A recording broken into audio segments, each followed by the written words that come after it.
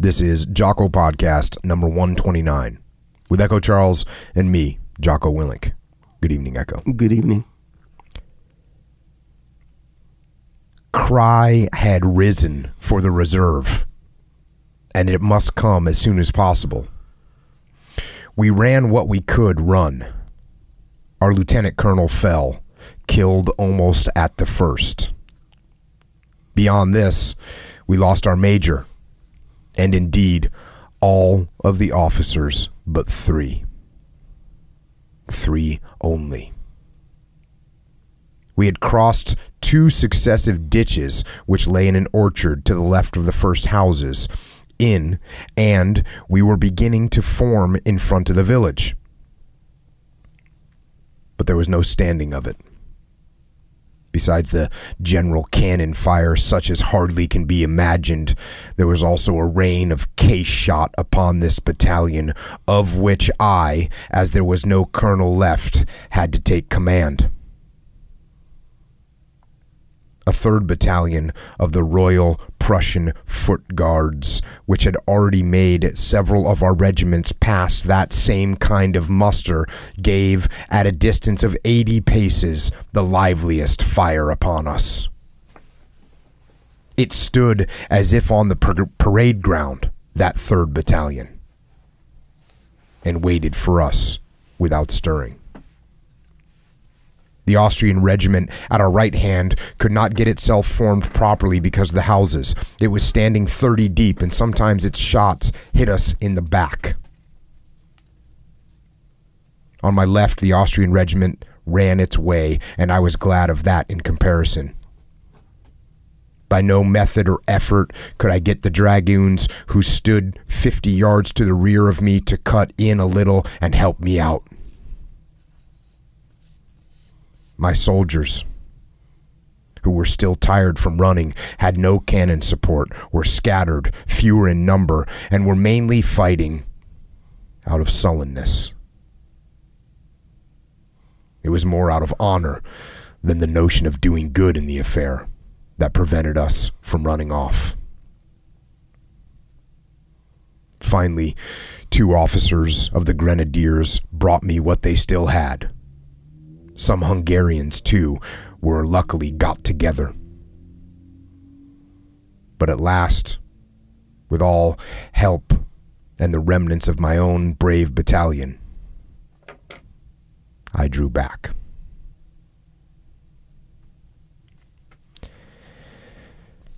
And that right there is a report from Charles Joseph Lamoral, the Prince de Ligne, I believe is how you say it, who was a captain in the Austrian army fighting against the Prussians during the 7 Years' War. And that particular battle was the Battle of Luth, which took place on December 5th, 1757, where the Austrians suffered about 22,000 casualties, about 1/3 of their forces. And that was at the hands of the Prussian army, who, interestingly, had about half the number of troops as the Austrians. And the Prussian army was led by a guy by the name of King Frederick II, who became known as Frederick the Great. And this type of fighting was brutal. And it's sort of is the classic vision of the old European infantry tactics, like what you picture troops lined up by rank, marching forward to close with the enemy in what often became just a test of will and courage, and whose will and whose courage was stronger, who would drive forward and who was going to back down and who was going to run away. But on top of that will and courage, there was still maneuvers happening out there, and the movements were centralized, but the maneuvers were still happening, and the battlefield still required there to be leadership. To maneuver these elements around, to assess what was happening, and then to drive the troops to get the job done, leadership was absolutely required. And one of the most respected leaders of this era was the leader at that battle of the Prussians, Frederick the Great. Now, Frederick the Great, interesting character. Born in 1712, his father, Frederick William, and he seemed like one of those kind of tyrannical fathers that really pushed his son with extreme discipline and all that. And guess what? Young Frederick didn't like it. Didn't like it. Wasn't into that. You know what he was into? Music, literature. That's what he was into. Mm-hmm. And he actually plotted an escape to England. And he had a couple of his buddies help him out.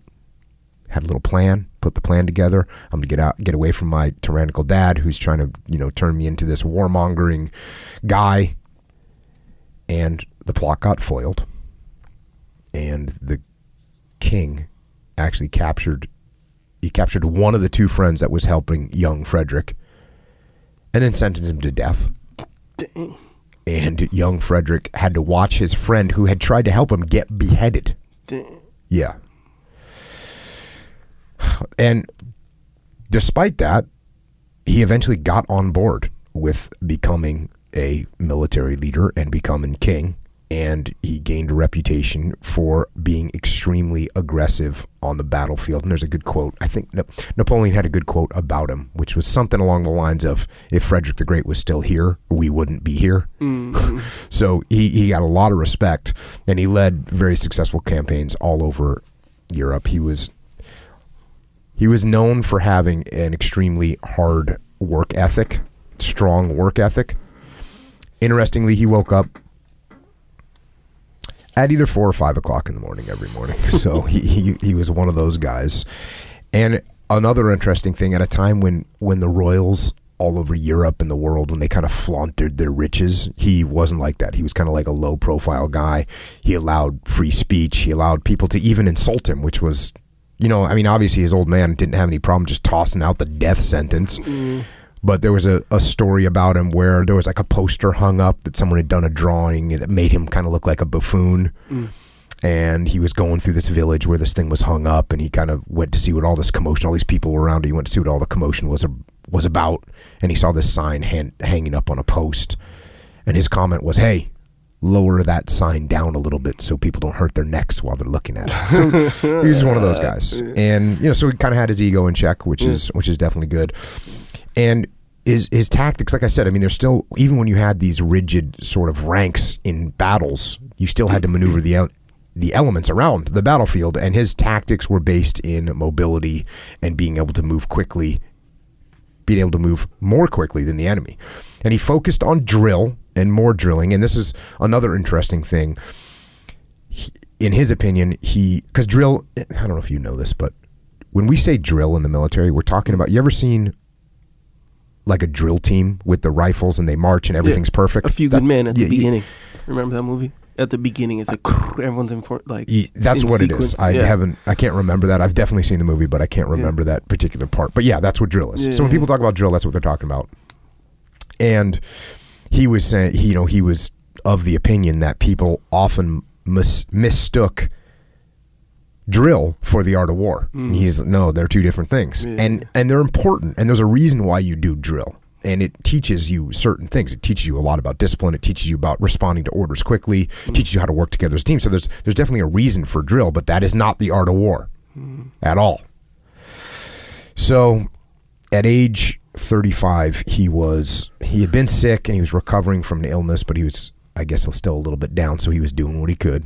In this case, it meant that he wrote down some of his principles. And the first version of it was called The Instruction of Frederick the Great to His Generals. And that piece was kind of revised, and the title was eventually changed to General Principles of War. And we're going to look at that book today and see what we can learn from Frederick the Great. And I'm always surprised at how much I have to learn and how much I can learn from people that fought several hundred years ago and led several hundred years ago. It's amazing. It's amazing what you can learn from these folks. All right, so here we go. Going to the book. This section is called The Capabilities of Prussian Troops and Their Particular Merit. The greatest force of the Prussian army resides in their wonderful regularity, which long custom has made a habit, in exact obedience, and in the bravery of the troops. The discipline of these troops, now evolved into habit, has such effect that in the greatest confusion of an action and the most evident perils, their disorder is still more orderly than the good order of their enemies. So there you go. This is Discipline Equals Freedom in whatever 17 something. If you think about what he's saying, his troops were so disciplined that even when there's total chaos going on, in their worst state, they still are more squared away than the enemy is because their discipline is so strong. Back to the book. Consequently, small confusions are redressed in a moment, and all evolutions are made promptly. Doesn't matter what you do to them. Confusion, no problem. We got discipline. A general of other troops could be surprised in circumstances in which he would not be if commanding Prussians, since he will find resources in the speed with which they form and maneuver in the presence of the enemy. And this is something that I say all the time. Where's that? Like in a SEAL platoon, in my SEAL platoon, in my SEAL task unit, in an Army or Marine Corps infantry platoon, the discipline that they have gives them more freedom on the battlefield because they can react to things quicker. Yeah. That's exactly what we're talking about. Mm-hmm. Exact same thing Frederick the Great realized. Back to the book. Prussians' discipline renders these troops capable of executing the most difficult maneuvers, such as traversing a wood in battle without losing their files or distances, advancing in close order at double time, forming with promptness, reversing their direction suddenly to fall on the flank of the enemy, gaining an advantage by a forced march, and finally in surpassing the enemy in constancy and fortitude. Discipline equals freedom. I'm glad he didn't use that title. He could have. Yeah. He could have. Now he's got something in here, and when I initially read this part, I was like, well, that's a little bit off of my thoughts. But he comes back to it later, and we'll get to that part. Remind me actually when you get to this part talking about decentralized command, because here he talks about something that's a little bit opposite of what I usually say. So here we go, back to the book. Obedience to the officers and subordination is so exact that no one ever questions an order. Hours are observed exactly, and however little a general knows how to make himself obeyed, he is always sure to be. No one ever reasons about the possibility of an enterprise, and finally, its accomplishment is never despaired of. So what he's saying there is, like everyone just listens to me. That's what everyone just listens. And no one questions the orders. And we're going to get to later where he actually, there's two things. Number one, he really takes care of his people. So they listen to him because he takes care of them. Yeah. It's not because he barks orders of them. It's that he really cares about them and he takes care of them. And the other thing he talks, and he'll talk later about this, is how getting input from people is important. So even though he lays that out there, I think that's almost like a little macho. He's throwing some macho, hey, look at me, everyone just listens to me. Yeah. That's the way it is. I don't know if you noticed this when we had Colonel Fife on the podcast, and I was talking about this with Dave Burke the other day. When we first were talking with Colonel Fife, he was saying, yeah, well, everyone just did what I told them to do. And I was kind of like, wow, that I always say that doesn't really work. So I'm thinking of this to myself. He says, yeah, people just tell them what to do and they do it. That's what made my group, my unit so good. And I was like, wow. And then he went into it. And when he went into it, all the answers were there. He was like, no. I cared about my guys. And then he went into, I don't know if you remember this. He went into this part about where he said, look, If you're in a tank and you tell someone to get out of the tank when the tanks are hitting, bullets are hitting the tank, and go fix the track, you think they're going to do that just because you told them to? No, they're not. Not if you don't take care of them, not if they don't understand. So even though he initially said kind of like what Frederick the Great is saying, hey, people are just going to listen to me. Both saying the same kind of thing, but both of them have a lot more depth behind that reaction from their troops. So whenever somebody hears something like that, it's like, no, it's not true. It doesn't work. As a matter of fact, there's a chapter in the new book coming out that Leif and I wrote. And Leif's talking about this one CEO that we're working with that's kind of like quoting Patton, like discipline is the ultimate. And same thing, Leif's talking to the guy like, hey, that's not the way the military works. And he believed that when he would hear this kind of thing, this is like a macho thing to say, right? Is that the right word? I don't know if that's the right word. It's a bold statement. Hey, my troops just listen to me. Right? It's not true. There's so much more depth that makes that actually happen. All right. Going back to the book. The Prussians are superior to their enemies in constancy, since the officers, who have no other profession nor other fortune to hope from except their arms, animate themselves with ambition and a gallantry beyond all test, because the soldier has a confidence in himself and because he makes it a point of honor to never give way. So we were working with a company doing an FTX training, so we're out in the field, and I was talking to them about cover and move, and I said, if you're walking while you're covering your field of fire, from a level of 1 to 10, how well can you do it? And people are like, I don't know, 5, 6, because when you're walking, you can't really, you got to look where you're walking, you got to look what everyone else is doing. You can't just look at your field of fire. You can't just look at your field of fire, which is where you're looking for threats. I said, when you do cover and move and you stop and you get behind some cover, and then your whole job is just to look, how good do you do, 1 to 10? And everyone's like, 10. And I said, yeah. And that's kind of the same thing here, where you get this guy, when you have people that their whole life is just dedicated to one thing, well, then they're going to do it good. These Prussian officers who had nothing else going for them other than being in the military. They're going to do a good job of it. That's why sometimes people ask me, should I start another job while I'm on active duty? And quite frankly, my answer is no. If you do, it's got to be so on the side that it doesn't interfere at all with your job as being in the military. It's just too hard to balance two things. Can you give a little advice? Can you maybe set something up on the side? Yeah, but focus on what you're doing 100%. There's nothing else that I don't see that as working out very well. I say just focus on what you're doing. That's my opinion. Some people pull it off. I've never known anyone that pulled it off. Well, maybe I could think of some. Most people that had some kind of side gig going on, the military was their side gig too. Like they weren't just in the game. Yeah, I know. They like no, do your job. Yeah, do it well. Yeah, that doesn't go with if you're working for some corporation.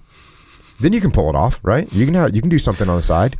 Depends on the job, but I don't know. It seems like if you're the boss of let's say you had a team, right? Yeah. And they were like, they're, productivity and all this stuff. And then you find out one team member is basically splitting his time, I don't know, doing something else. It's kind of like, we're all over here trying to, if it's interfering. But most jobs aren't 24 hours a day. It's not really even true.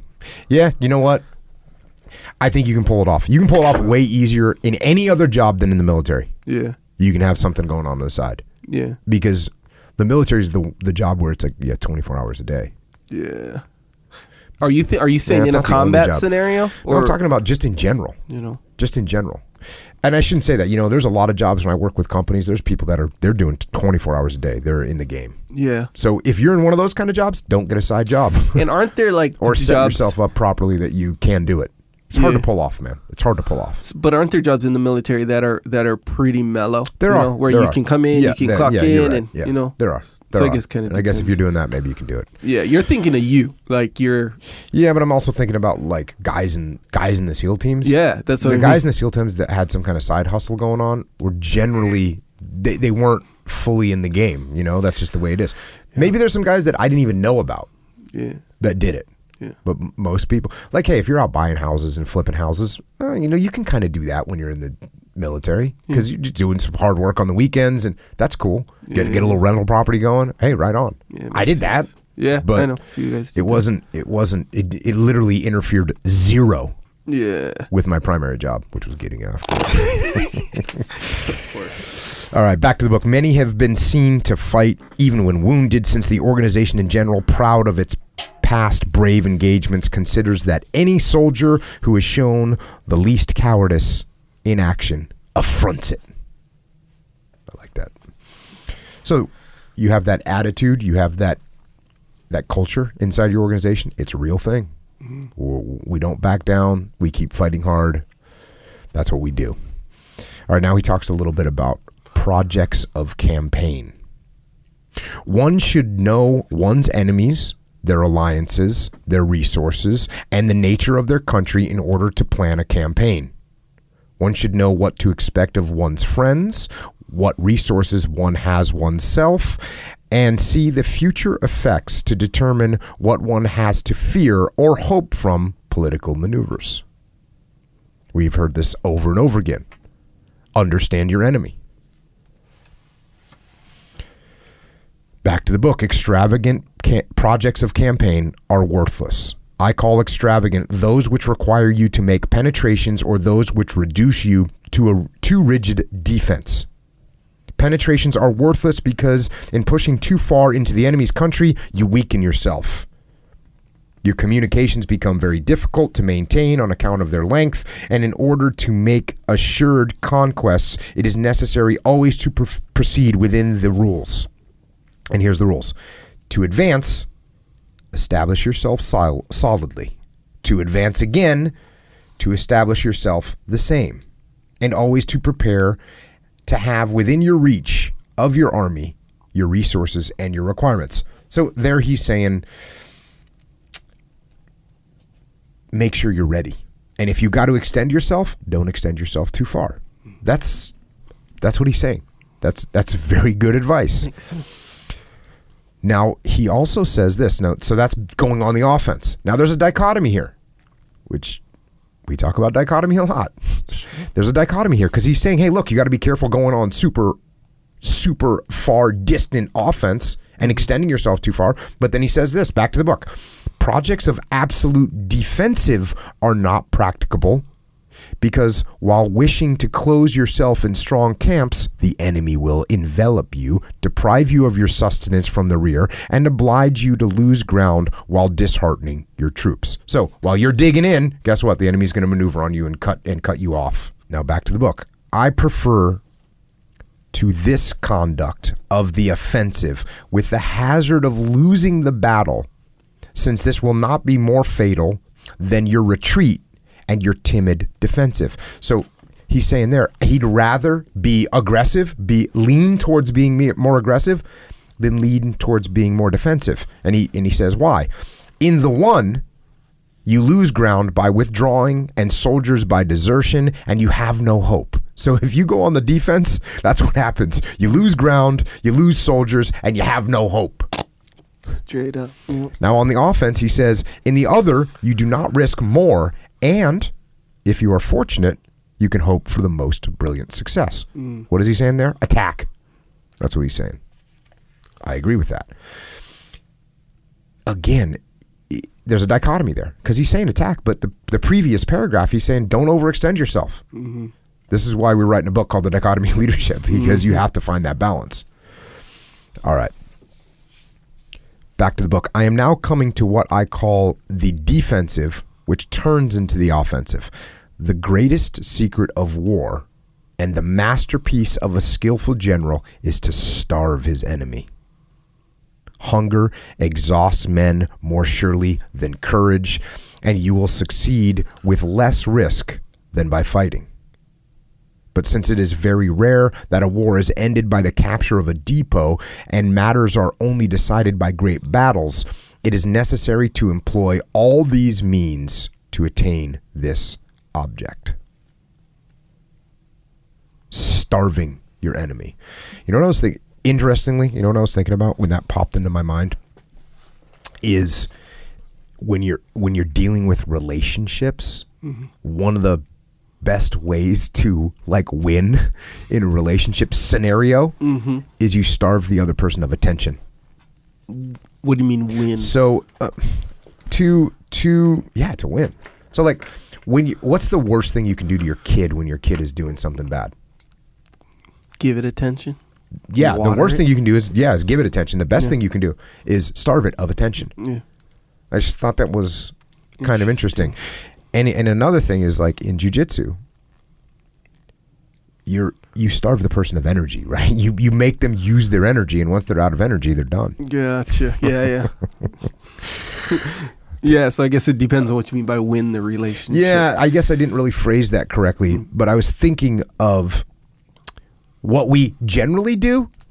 Let me clarify that. I think I just figured it out a little bit. What we generally do is if we've got a problem in a relationship, what do? We go to fight it. We go to war. The better thing maybe just to starve it a little bit. How do you starve it? Starve it from attention, right? Like we talked about, I think it was last week, someone asked, like, how do you get vengeance? And I was like, hey, the best vengeance to give is starve them of attention. Yeah, 100%. Don't even give it to them. Yeah. That's the win.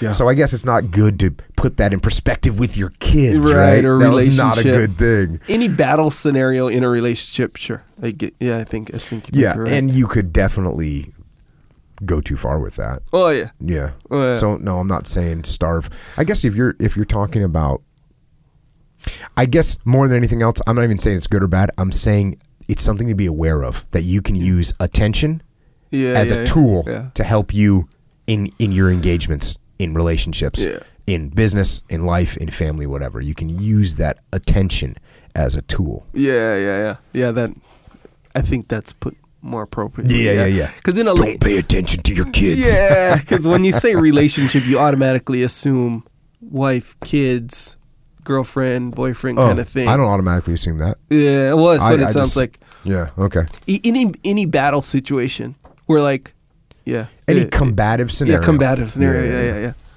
I'm just saying it's another tool. I'm glad you. It's a good one, too, by the way. It's a good one. It is a good one.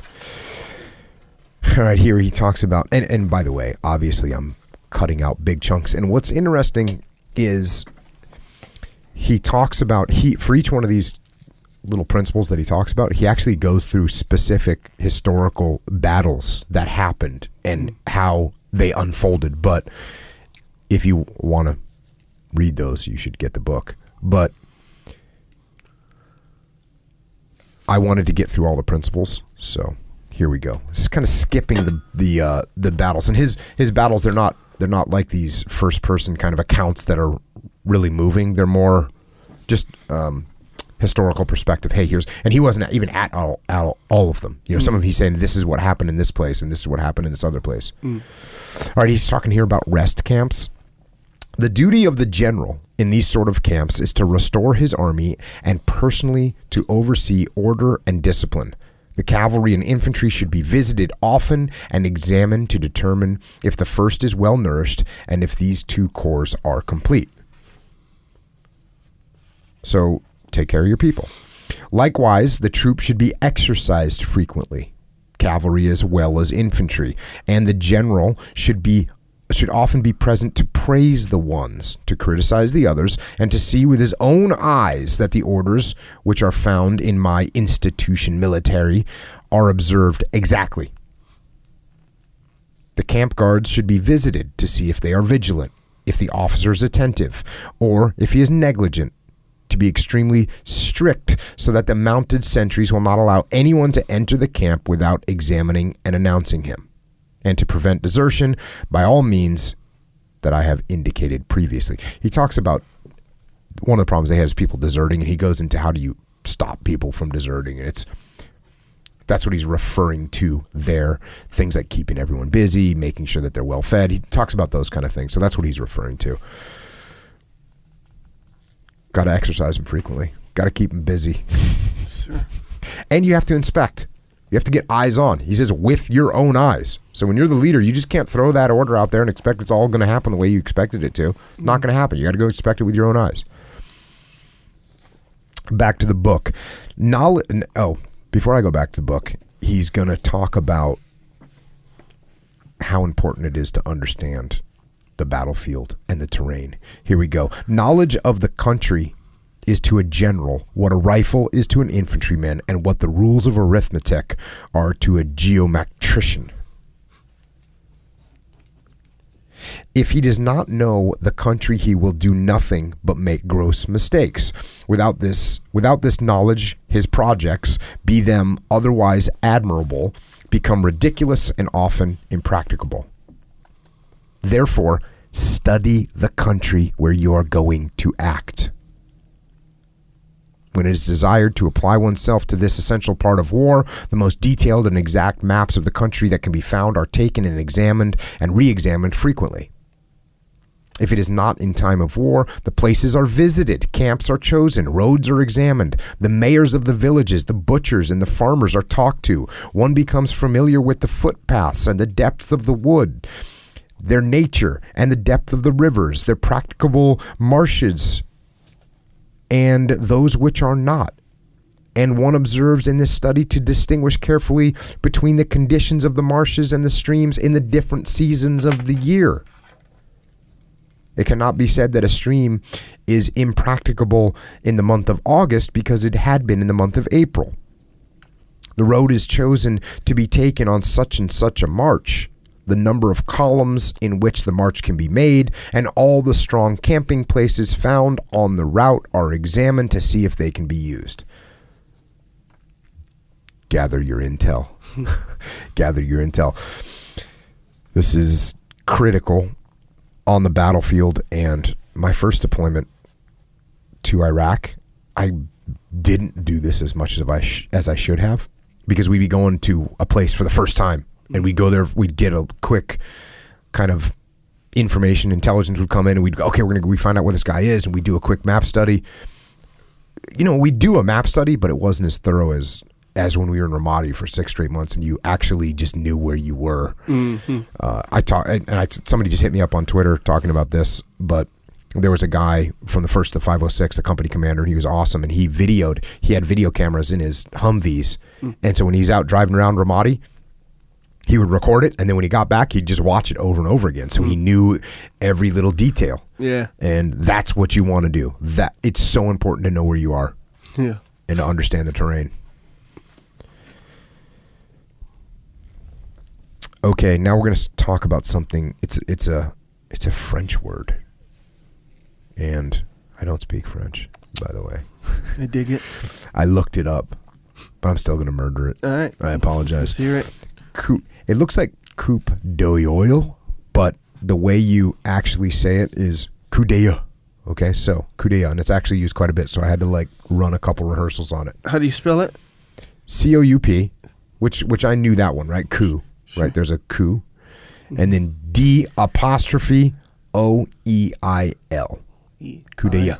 And sometimes they say it like coup d'oeil. But I like that some people put a little on the end of it. I like that because it made it a little bit more distinct. Sure. So that's what I'm doing. Okay. And what that means, it translates directly, I believe, to stroke of the eye, and what it means is like a quick glance. Okay. Coup d'oeil. Yeah. So you just take a quick glance at something and you understand it. Think about the power of this. Mm-hmm. The coup d'oeil of a general is the talent which great men have of conceiving in a moment all the advantages of the terrain and the use that they can make of it with their army.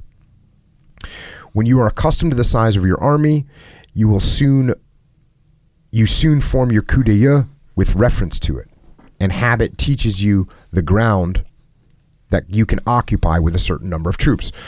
So what he's saying there is you got to practice. You got to practice. You got to practice, and that's what makes you good at it. You start to be able to size things up, right? Mm-hmm.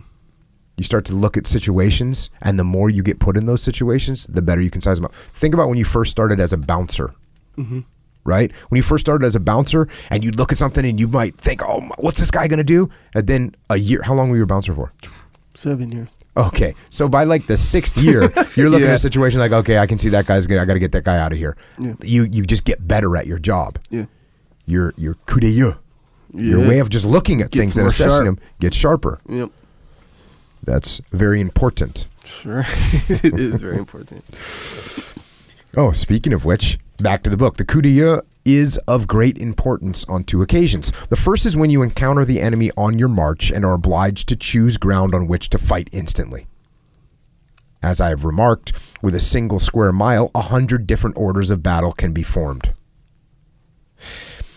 This is why you rehearse it. This is also why you think.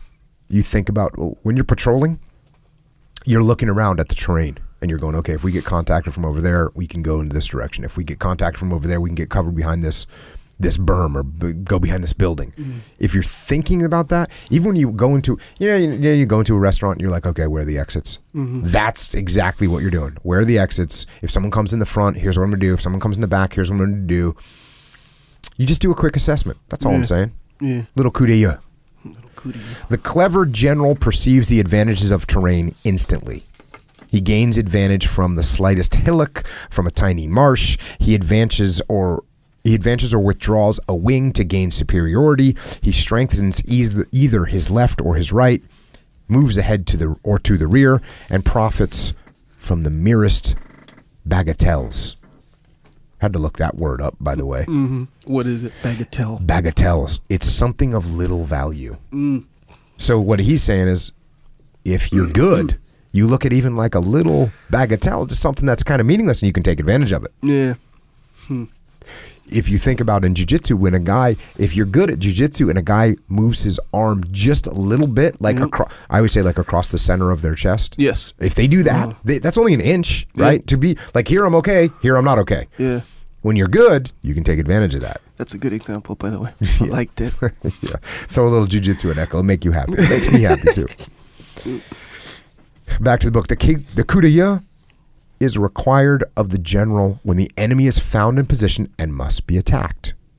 Whoever has the best coup d'oeil will perceive at first glance the weak spot of the enemy and attack him there. The latter is a result of experience. And you can only get experience through two things, training or actual experience. Mm-hmm. Talked about that at the muster. Yes. Like if you want to be good, you can get good through experience, or you can get good through training. Now, there's some things that only experience will give you, but you can really make up a lot of ground just from training. Yeah. Like how you say good, like realistic training. Oh, it's got to be realistic. The key. Yeah. That's what separates the old martial arts from the new martial arts. Yes, sir, it does. Is the experience was close. The experience didn't used to be close to a real fight. Oh, the training, yeah. The old training experience wasn't close to a real fight. Yes. It was like kata. And remember those old things where it's like, well, when I hit you here, it's going to cause this reaction 100%. Yeah. That's like part of the practice. Part of the practice. The guy has to bend over. Hey, let me teach you the reactions that you will have. Yeah. That's total garbage. Yeah, and actually, that's a good way to kind of a good way to evaluate when someone's like, okay, this is how you deal with this attacker or whatever situation, and then they demonstrate it, and then it takes a big involvement from the attacker person, in the demonstration. It's like, whoa, that might not happen. That might not happen. I remember there was people teaching me that if you hit someone in the neck with like a karate chop, straight up, they were teaching me this. If you hit someone in the neck, it's gonna knock them out. That's what they were saying. And that was part of it. That was part of the whole thing. Hey, if you get him here, boom, you hit him in the neck. Mm-hmm. And I was young. And I didn't even know jiu-jitsu at the time. But I've been in a lot of fights when I was a kid. Yeah. We were in the streets. Yeah. And I was like, I don't think that's actually going to work. Yeah. Do it to me. And the dude's karate chopping me in the neck. And it didn't do anything. I mean, does it give you a little flash? I mean, it gives you a little tiny. But he's trying to knock me out now because I'm calling him out, right? So he's giving it all he's got. For it. Yeah. Oh, dang. Yep. Yeah. So they're debunked. Yeah. Debunked real quick. You know those ones where what was it in the front here? Yeah, no, it was right. It's like right, like the right side of the neck, man. Side of the neck. That's gonna knock you out. He told me. Yeah, you know those ones where it could be the same thing, where they do it. It's like a karate chop or something, and they hit you, but it's a little bit in the front of your neck. And I always see it. I've never seen it in real life. Well, they do it and they hit you right there, and the guy knocks out. That's not true, bro. It's so that doesn't work. So not true. Yeah, okay. I've never seen it in real life. Everyone's about Joe Rogan's post something that's like fake martial arts, and And those are slapstick, though. Yeah, I know, but he's like, I could literally post these all day long because there's so many of them out there. I know, bro. And they're kind of funny. Yeah, it's weird, though, when you start talking about how when jiu-jitsu first came around and people had been training in, whatever traditional martial art for 20 years. Yeah. And all of a sudden, like a white belt or a blue belt in jiu-jitsu would come and wrap them up. Now, I will say this. If I trained whatever, some traditional martial art, and it's 1986, and you and I get in a fight, and you don't know anything, yeah, you're going to be in trouble because I at least know how to throw a punch. Yeah. Possibly. Yeah. Possibly. Well, I mean, there's advantages to hitting mitts, like hitting mitts, sure. because it's like you throw a punch, you know how it feels to land a punch, that spatial kind of awareness. Accurate. Yeah. You learn how to develop power. Oh, yeah. If we're talking about boxing, that's a whole different story because that's a real martial art. And if you watch people train, you're going to get knocked out sometimes. Oh, yeah. Yeah. So, but even like a karate situation, like a guy who'll kick a bag, like that guy does know how to kick you, by the way. And there's some forms of karate. What is it? There's some forms of karate that are legit, and they get after it. That's what GSP's background was originally in. Oh, Kyoshi. Kyoshin. Yeah, Kyoshi. Yeah, that is rough. Oh, it's rough. Yeah. No head strikes though. No head strikes, which is kind of a bummer. Yeah, I mean, I think it's like, hey, I'm gonna grab your gi, and kick the crap out of your legs right now. Yeah, and punch you in the punch you in the chest. That's tough though, man. Yeah, no, it's well, let's say this. It's a little bit closer to real, right? Yeah. So it's a little bit closer to real. That's why it has some effectiveness. Yeah. The more closer you are to real, the more effective something is. And that's the way it goes. Yes, sir. All right. Speaking of training, back to the book. It is on this exact knowledge of the terrain that has regulated the dispositions of the troops and the order of battle of the army. So he's still talking about being able to look quickly and assess how you're going to set up your troops on the terrain. Our modern formations for combat, for the most part, are defective because they cast all in the same mold. I really like this part. He's saying, look, it's not always the same. What we say right now is, hey, everyone lines up here. Mm-hmm. Reality is that doesn't work. We can't do that. If an army is really to be camped according to the rules of war, it is essential that each arm should be placed in a locality where it can act. That means you got to have flexibility in what you're doing. That's what it means. Now he talks about detachments, how and why they should be made. There is an ancient rule of war that cannot be repeated often enough. Hold your forces together, make no detachments, and when you want to fight the enemy, reassemble all your forces and seize every advantage to make sure of your success. This rule is so certain that most of the generals who have neglected it have been punished promptly. So he's saying don't separate your forces. And I've talked about this before because that's what I believed. Are there times where you separate your forces? Yes, there are. You have to be prudent. You have to be smart. And here's the dichotomy. He says the same thing. The subject of detachments is extremely delicate. None should be made except for good reasons, right? None should be made except for good reasons. If you're acting offensively in an open enemy country and are only master of some strong point. So, again, this is something I talk about all the time. Once you've got your forces separated on the battlefield, it can get problematic very, very quickly. So keep your forces consolidated as much as you can. How does that translate into the business world? Well, be careful when you start breaking off little chunks of your company to go and explore new territory, because when you break off chunks, you get a little bit weaker. So don't do that. When you do it, I'm not saying don't do it. He's not saying don't do it. When you do it, understand the risks that are being taken. That's what you have to do. Yeah, and that's good. It is funny, like you kind of how you said that, where it's like, no, basically the idea that it's like, this is the hard and fast rule, but kind of thing. Yeah, that is a good way to put it, because if you don't say it like that, or you don't present it like that, it kind of, in a way, makes you think, well, I can bend that rule then, and it kind of, it's like the people might be too cavalier about the whole thing, about making the exception, Yeah, you're right. So I got a question for you. How does this apply to jiu-jitsu?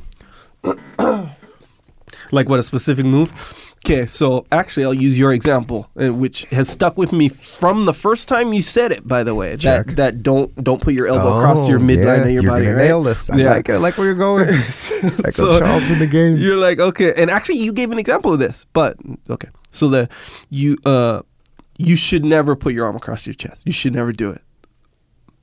Every once in a while, and I will almost say not even every once in a while, I'll just say there is an exception where, you know, and I think you had a situation with Dean where you were like, Dean messed you up, but you thought about it later or something. No, he told me later. He's like, here you have to do something that I've told you never to do. Here you have to do it. And it's from the mount. It's from you turn so far that there's an escape. When I was going to talk about this, the way this applies to jiu-jitsu, this specifically, you're talking about something else that does apply to jiu-jitsu. This applies to jiu-jitsu. Picture this. You're a one body, right? When you're doing jiu-jitsu, it is highly advantageous to keep your arms and your legs close to your body, especially your arms, right? You don't stick your arm out, right? What happens when you stick your arm out? It's out there by itself and it gets taken over. It's arm locked. It does get taken over, yeah. So you don't do that. You keep your arms in close to your body, and that's where you... Fabio Santos, he used to say, make like your arms come out of your belly. Oh yeah, like you don't even have shoulders. Upper like your elbows just come out of your belly. That's how you should keep your arms. And I've always obeyed that rule. Except there are times when yes, you got to reach out and you got to make another move happen. So as much as you can, you keep your forces consolidated as a body, as a human. Yeah. Occasionally, you got to step them out. Yeah. So. But yeah, when you put it like that, it's pretty clear that it's like, hey, this isn't like some ambiguous rule. That's the rule. Keep your arms in. That's the rule.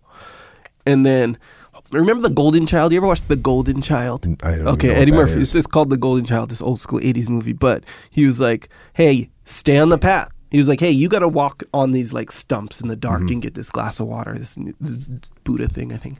And he's like, hey, stay on the path. You got to stay on the path. That's it. That's the rule. It's the only advice I can give you. I think there's something else, but that was it. So he stays on the path, right? And there's this weird rope bridge. And he, right as he gets off the rope bridge, bursts into flames. And he's like, hey, I thought you told me to stay on the path. And he said, yes, but you got to know when to break the rules. There you go. That's it, right? Epic lessons learned from Eddie Murphy. Eddie Murphy, Golden Child. It's true, bro. It's true. All right. So no problem. We can come at people from different angles. I'm sure there's someone that's listening to the podcast who's like, oh, now I get it. It's true. So whoever you are out there, Echo Charles has got your back. I got you. All right. This is a great section. The talents that a general must have. And then it talks about spies and ruses and stratagems of war. But here we go. Talents that a general must have. A perfect general, like Plato's Republic, is a figment of the imagination. Either would be admirable, but is not characteristic of human nature to produce beings exempt from human weakness and defects. The finest medallions have a reverse side. Dang. I like that. So, yeah, there's no such thing as a perfect leader. Yeah. Everyone has weaknesses. But then he says the finest medallions have a reverse side. And I don't know if you remember me saying this. I've said it before. I'll say it again. Oftentimes, people's biggest strength is also their biggest weakness, right? So if you got a guy that's super aggressive and that's what makes him such a good for a certain job, they also can be too aggressive. Yeah. And it ends. So there's a bunch of examples like that. But the finest medallions have a reverse side. Even if you think about what your personal best quality is, like you got to watch out because it can be out of balance if you let it go too far. Now he says this, but in spite of this awareness of our imperfection, it is not less necessary to consider all the different talents that are needed by an accomplished general. These are the models that one attempts to imitate and which one would not try to approach if they were not presented to us. So he's like, hey, look, even though we can't be perfect, we should still look and see what perfect is so that we can at least try and get there. Nothing wrong with that. Here we go. It is essential that a general should dissemble while appearing to be occupied. So what he's saying is you got to detach a little bit. Working with the mind and working with the body. And here he goes into a good list right here.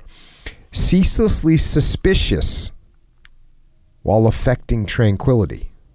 So you act like you're calm, but you should constantly be suspicious of what is happening. Mm-hmm. Here's a solid one. Saving of the blood of his soldiers and not squandering it except for the most important interests.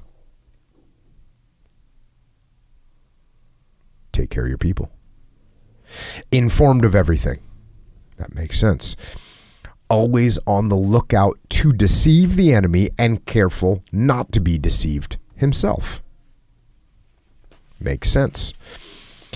In a word, he should be more than industrious, active, and indefatigable. Not forgetting one thing to execute another.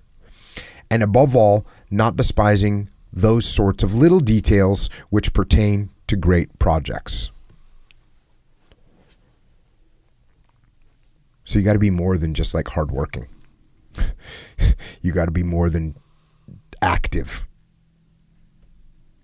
And he goes into a little clarity around some of these. Here we go, back to the book. The dissimulation of the general consists of the important art of hiding his thoughts. Now, this is one of those things where people start to freak out a little bit. Because these days everyone throws around the transparency word, right? Everyone should be transparent. Sure. It's like, actually, no, you shouldn't be transparent all the time. Yeah.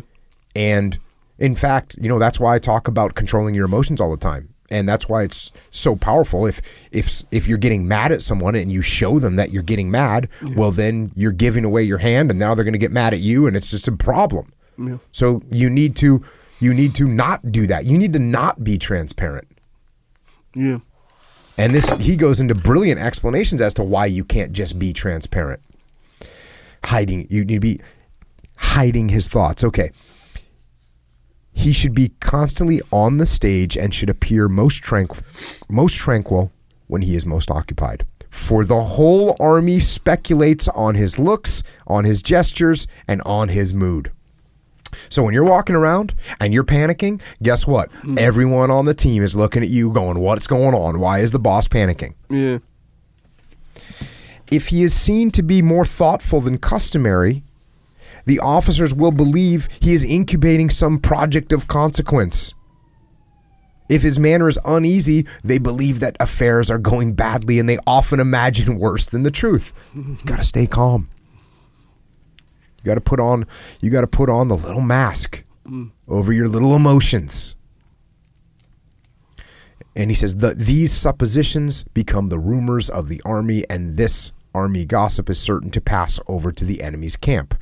It is necessary, therefore, that the personal conduct of the general should be so well reasoned that his dissimulation will be so profound that no one can ever penetrate it.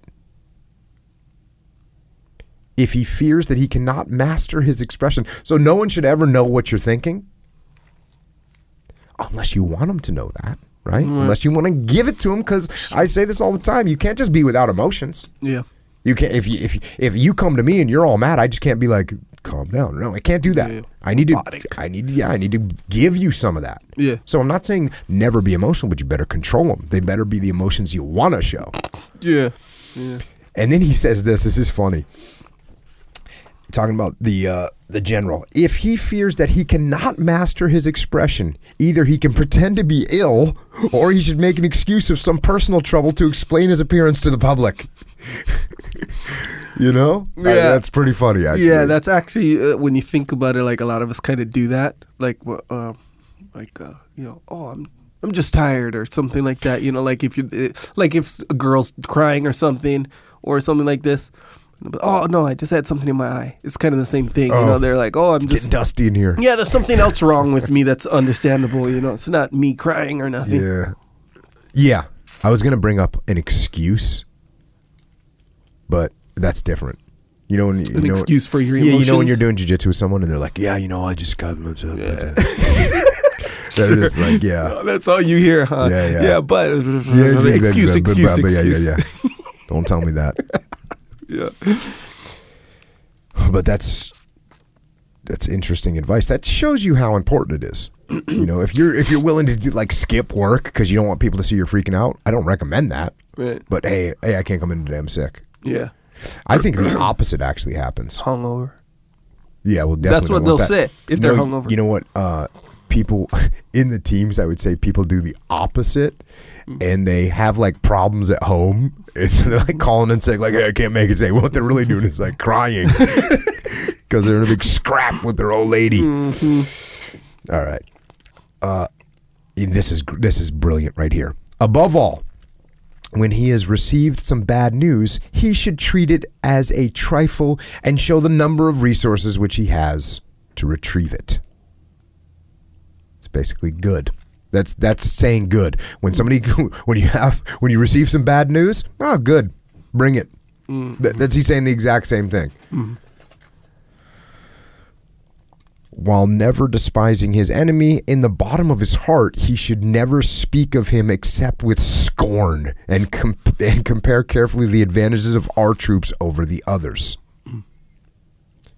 So he's actually saying, look, he's doing the opposite. He's like, I don't even hate my enemy, but I'll never let anyone know that I don't completely despise them. Right.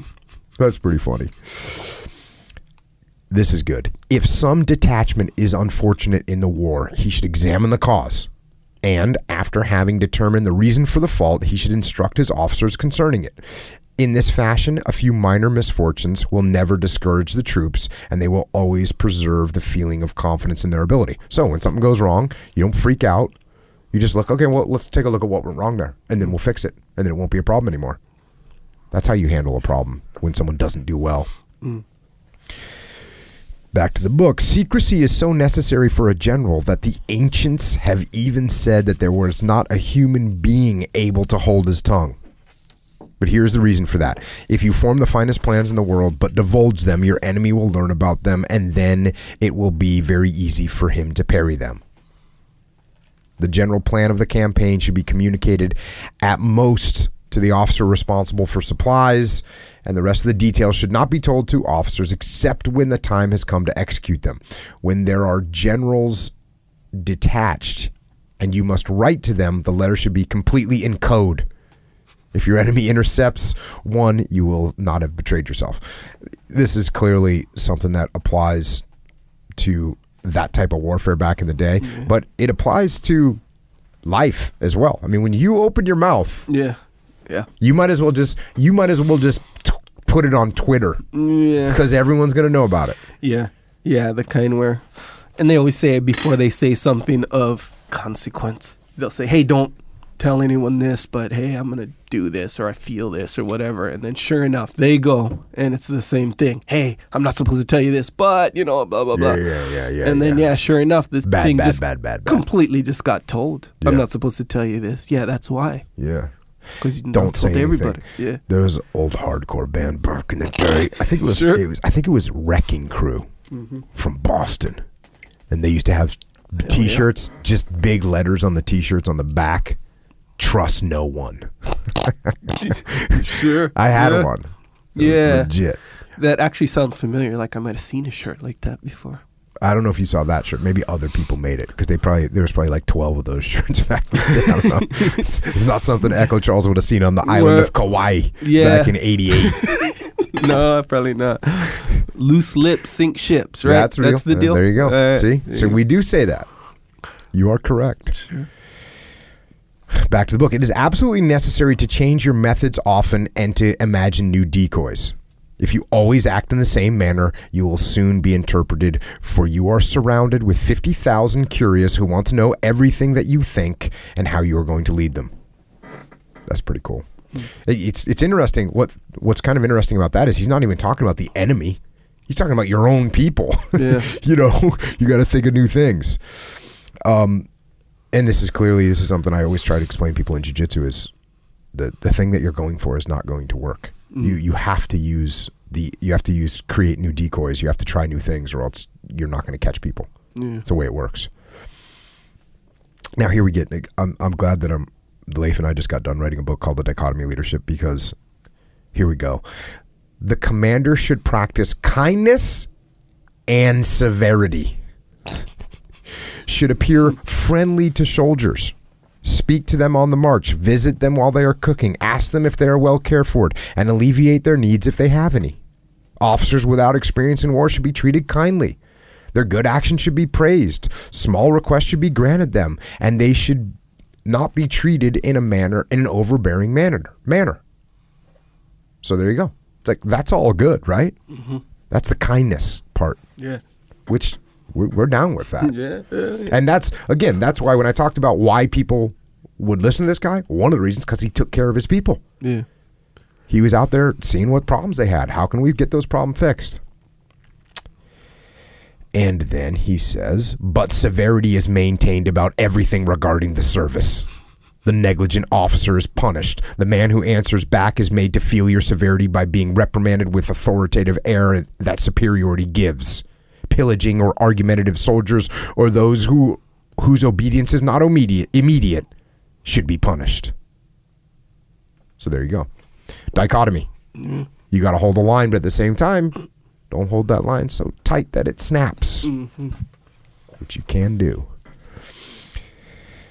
The general can even discuss the war with some of his corps commanders who are the most intelligent and permit them to express their sentiments freely in conversation. So when I was talking about how he was just, everyone listen to me, blind obedience is what I require. Here he's saying, no, actually listen to your people. If you find some good things among what they say, you should not remark about it then, but make use of it. When this has been done, you should speak about it in the presence of many others. It was so-and-so who had this idea. Praise him for it. This modesty will gain the general the friendship of good-thinking men, and he will more easily find persons who will speak their sentiments sincerely to him. Boom.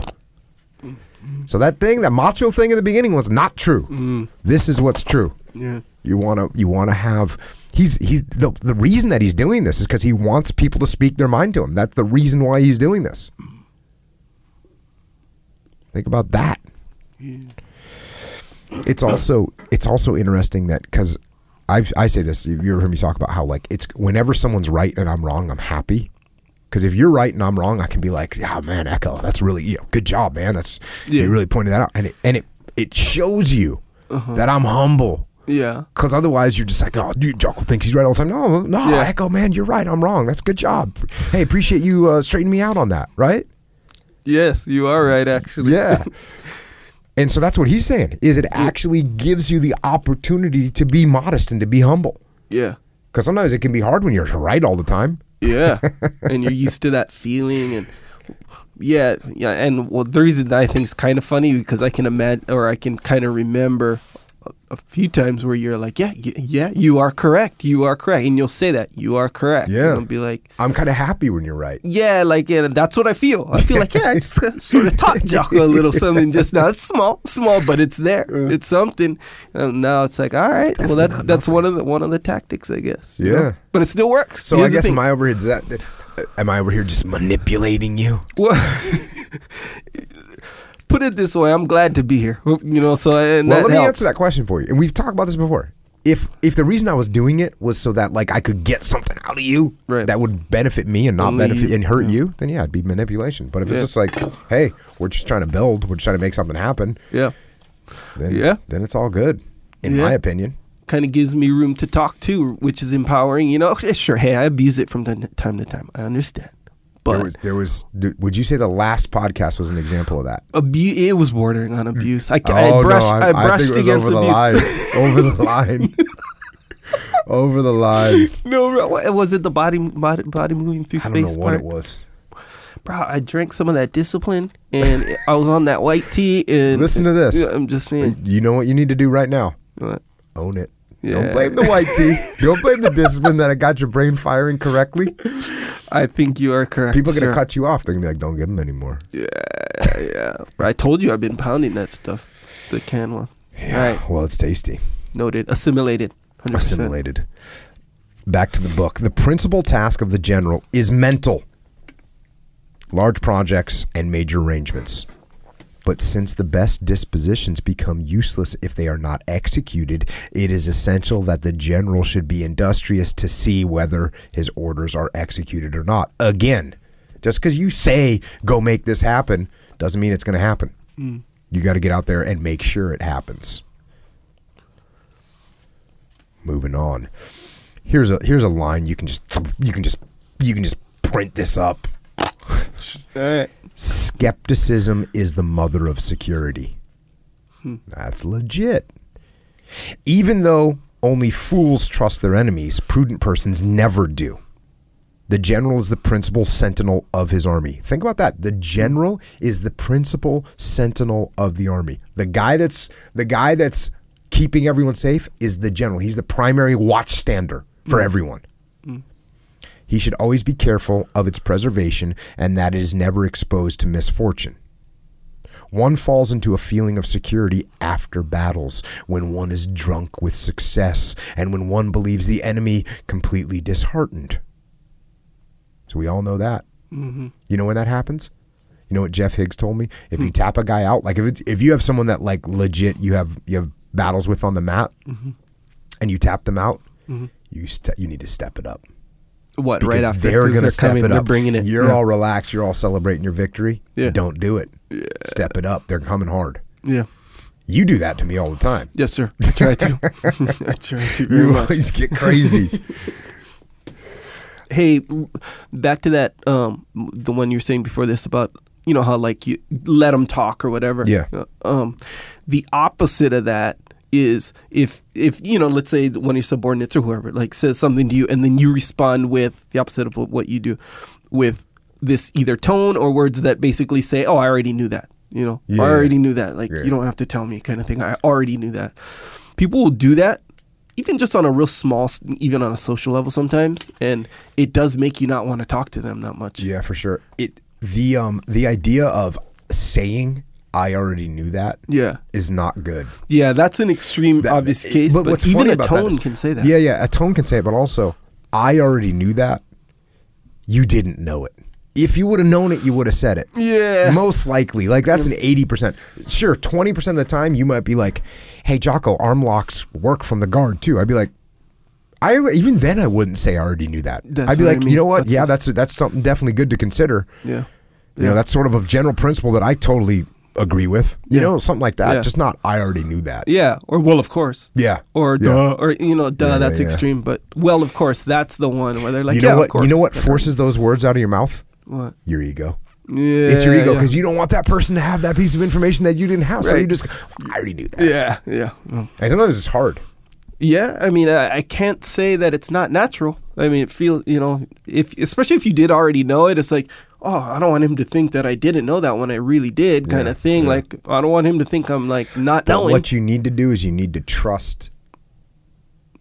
You need to trust the nature of the world, and the nature of the world is that. You will eventually be seen as someone that actually does know that. Yeah, clearly you know that. Yeah. Trust the nature of the world. Trust the nature of the world. I'm going to do it. All right. Here's another situation. One falls into a feeling of security when a skillful enemy amuses you with pretend peace proposals. One falls into a feeling of security by mental laziness and through lack of calculation concerning the intentions of the enemy. Mental laziness. Just say no to the mental laziness. To proceed, and now he gives instructions on how to overcome these situations. To proceed properly, it is necessary to put oneself in his place and say, what would I do if I were the enemy? What project could I form? Make as many as possible of these projects, examine them all, and above all, reflect on the means to avert them. If you find yourself unable, put it right at once. So look at, even when you win, go, okay, well, if I were the enemy, what would I do right now? And if you can't figure out how to solve what you think the enemy's going to do, then correct it right now. Often, through an hour's neglect, an unfortunate delay loses a reputation that has been acquired with a great deal of labor. Always presume that the enemy has dangerous designs and always be forehanded with the remedy. So you got to be careful of what the enemy is going to do. You've always got to imagine that the enemy is ready for you. You got to be ready for that. That's got to be your mindset. And that's an extreme mindset. Like the enemy's always waiting and ready. Yeah. And you can go too far with that mindset. There's a dichotomy, and here's the dichotomy of it. Back to the book. But do not let these calculations make you timid. So just because you're thinking about the enemy might do this, the enemy might do this, that could overwhelm you. Be like, you know what? Screw it. I'm not going to do anything. Yeah. No, don't let these calculations make you timid. Circumspection is only good to a certain point. A rule that I practice myself and which I have always found good is that in order to have rest oneself, it is necessary to keep the enemy occupied. If you want to rest yourself, you got to keep the enemy occupied. You got to put your competitor on their heels. If you want to get any rest at all, you got to put your competitor on their heels. Then he says this throws them back on the defensive, and once they are placed that way, they cannot raise up again during the entire campaign. You just go. When you get that lead on someone, you put them down. That's one of the things I notice in MMA. Like someone will say, "Oh, you won that last round. You got this." No, actually, don't say that to your corner. Yeah. Be like, "Hey, that guy's going to step it up. He's going to come out harder. This is the round that he's wanting. He's coming after you. You need to step it up. You didn't win that round." Especially in MMA, you never know who won the round because the judges are so horrible. No kidding. Okay. Continuing on, back to the book. If you wish to be loved by your soldiers, husband their blood and do not lead them to slaughter. So that's an obvious statement, right? But he talks about that in detail. That's important. They can be spared by shortening the battle by means that I shall indicate, by the skill with which you choose your points of attack in the weakest localities, in not breaking your head against impracticable things which are ridiculous to attempt, in not fatiguing the soldiers uselessly, and in sparing him in sieges and battles. So he's saying you got to take care of your men. You got to husband their blood and not lead them to slaughter. But the way you do that is by attacking the weak locations. I how many times have you heard me say, like, don't bang your head against the wall 47 times? Like, 47?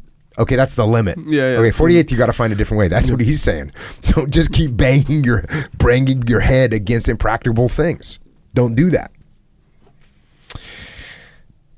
And here he says this: when you seem to be most prodigal of soldiers' blood, you spare it, however, by supporting your attacks well, by pushing them with the greatest vigor to deprive time of the means of augmenting your losses. So what is he saying there? He's saying that the times, sometimes it might seem like you're being most wasteful of the blood of your soldiers, but it's in those times where it seems that way. The reason it seems that way is because you're being super aggressive. It's because you're setting up your attacks, you're supporting them well, and you're being default aggressive. Husband their blood. That's like take care of it. Care of them. Take care of it. Like it's like it's yours kind of thing. Yeah. Take care of it. And then he's saying when you seem to be most prodigal of your soldier's blood, that means when you're wasteful of your soldier's blood. You spare it by supporting your attacks well. That makes sense. By pushing them with the greatest vigor. That makes sense. Because if you guys are going at it half-ass, guess what? It's not going to work out well for them. Here. Rules of war are of great usefulness. Ruses of war are of great usefulness. Ruses of war. So this is like tricks, right? They are detours. Listen to this. They are detours which often lead more surely to the objective than the wide road which goes straight ahead.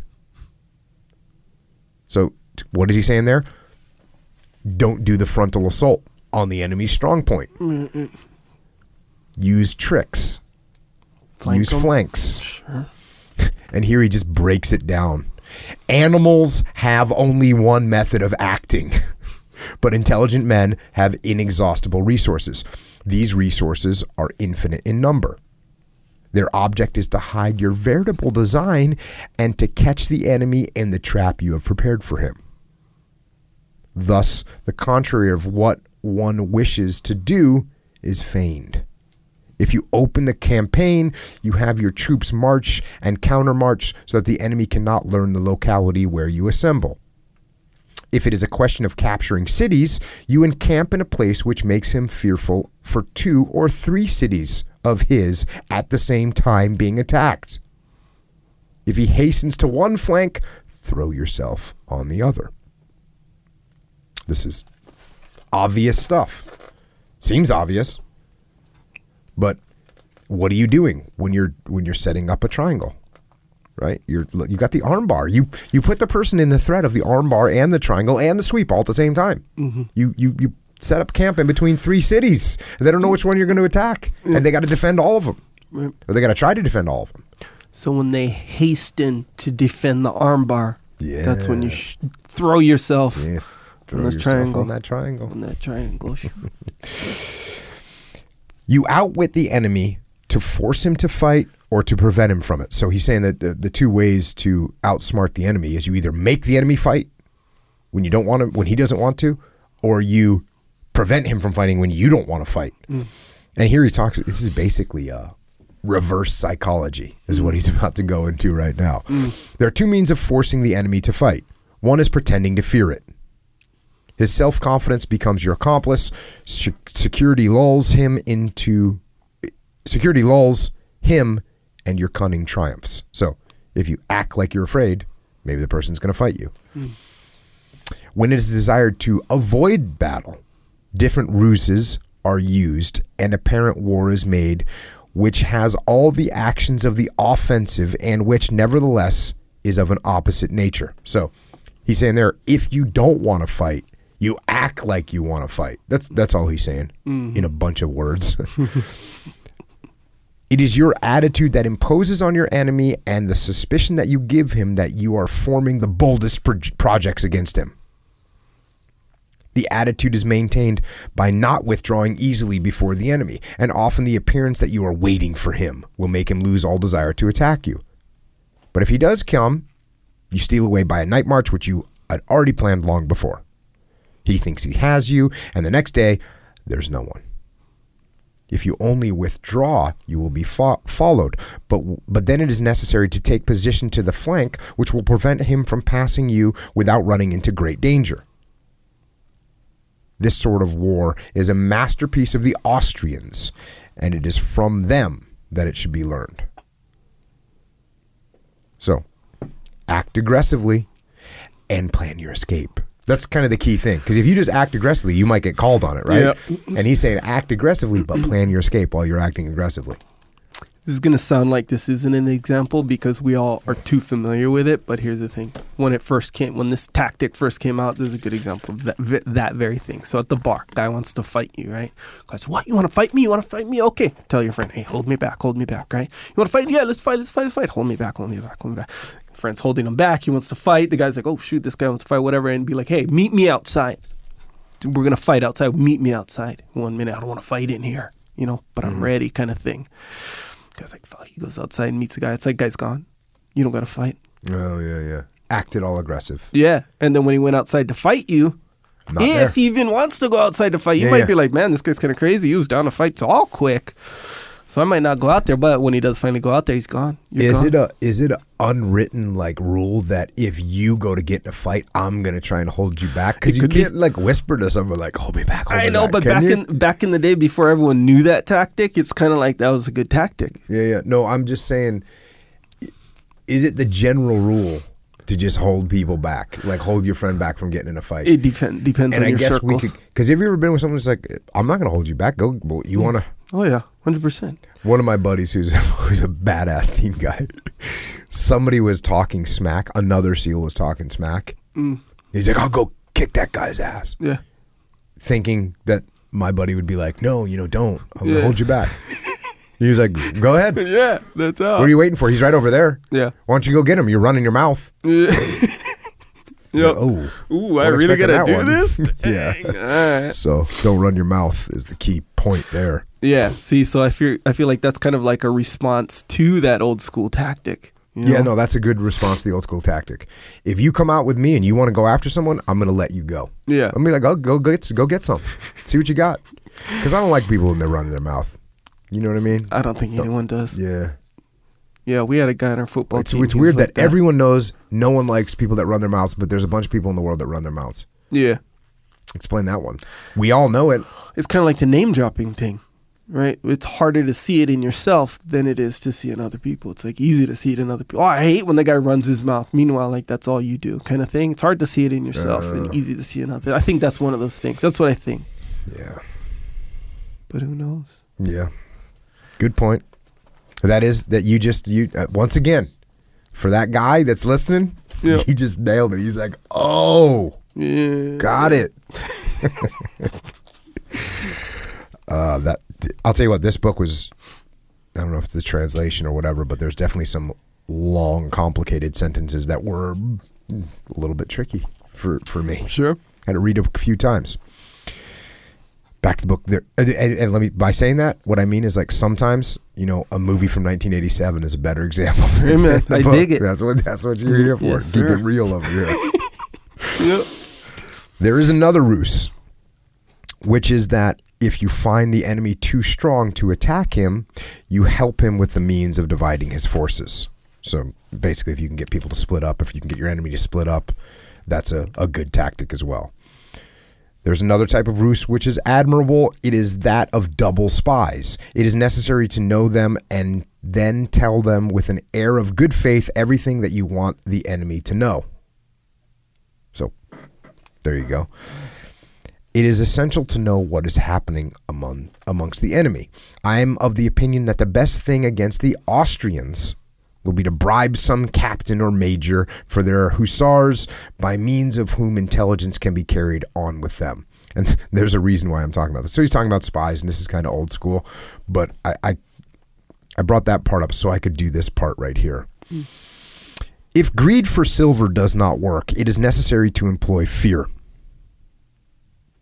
Seize some mayor of a village where you camp and force him to take a disguised man who speaks the language of the country and under some pretext to conduct him as his servant in the enemy army.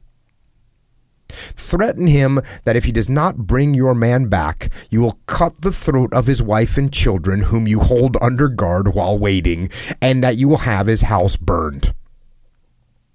I was obliged to employ this sad expedient in Bohemia, and it succeeded for me. In general, it is necessary to pay spies well and not to be miserly in that respect. A man who risks being hung in your service merits being well paid. So, Frederick the Great, we know he liked music and literature, but guess what? He was no stranger to just having your family's throats cut and burning the house down. Jeez. Yeah, ruthless. So he's saying be well paid. Like, it's kind of like, hey, if you listen, like a carrot and the stick situation, where it's like, oh, okay, if you listen, if you're all good, you get paid well. If not, you get your house burned down. Yeah. And your kid's wife slit throats. Yep. He's saying if you can, use the carrot. If the carrot works, that's great. If you can make someone greedy, that's like, all right, you know what, I'll get this information for you because I'm greedy. That's cool. If you can't get that, time to use fear. It's kind of give them no choice kind of situation. Yeah. And, that's what's scary about that is that's goes on today. That's what a lot of the jihadists would do. They would kidnap, or they would take someone and say, look, you either run this suicide bomb into this building or we're going to kill your family. Yeah. All of them. And burn your house down, and the people make that horrible choice. Yeah, and that's more the sticks. Like, remember the old complete school stick. Remember the mafia movies and stuff. Mm-hmm. They're like, hey, they're paying off this guy, but if he's like, if he doesn't want to play the game anymore, then they kill him. It's kind of like that, right? Basically. No, it's two different things. So if you can get someone that will do what you want them to do for money, that's great. Yeah. If you can't get anyone to do that, then you got to go. You got to go throat cutting. Yeah. But I guess you're right that someone could say, "Hey, I'm done," and then you go, "Oh no, you're not done." Right. You're done. So you are right. Yeah. The mafia. The mafia thing. Like, you're gonna keep doing this. No, I'm not. People get involved in situations like that they shouldn't have gotten involved in, and it all seems okay. Yeah. It all seems okay in the beginning. Yeah. One side or the other. Because either side, whether you're a criminal or whether you go to help a criminal out or you go to help the cops out, like you think it's going to be, hey, it's just going to go good. It's not. Yeah. You're going to end up in a bad situation. You're in a bad way. So the expression "getting into bed with whatever," you know, yeah, it's not going to work out. Kind of that situation. I never wanted to be a spy of any kind. You never did. Never wanted to be a spy of any kind. Yeah. Never watched James Bond and was like, I'd really like to do that. Never watched a spy movie and thought, like, I don't know, I don't like that whole paranoia. Like undercover cops too. I'm sure we'll get somebody that's done deep undercover. Yeah. I never had, like, I don't like that. Yeah, I can dig it, man. I don't want to fabricate everything like that all the time. Yeah. That's just hard. Props to them. Like undercover cops, that's a crazy job. Can't even imagine it. Bro, imagine going in, right? You're undercover, deep cover. You go in and you don't know if that guy knows. You know, because that's how, right? Yeah, like for sure. Especially these organized crime bosses. I don't know how it is on the movies anyway. Where when they find out, it's like a lot of times they don't just, oh, what? He's a cop, they kill him. It's like, no, crew. They set him up. Yeah. Yeah, that's. I never had the desire to do that. Some people really like that stuff. I never had the desire to do that. Remember Swordfish? You watch that movie, Swordfish? No.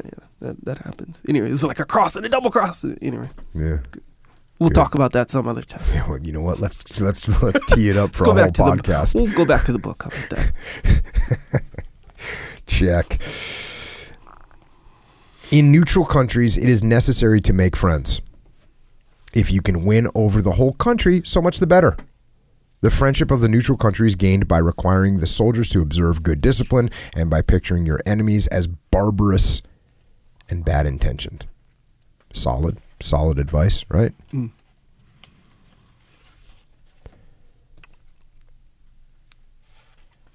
Oh, this is good. Let no one imagine that it is sufficient just to move an army about to make the enemy regulate himself on your movements.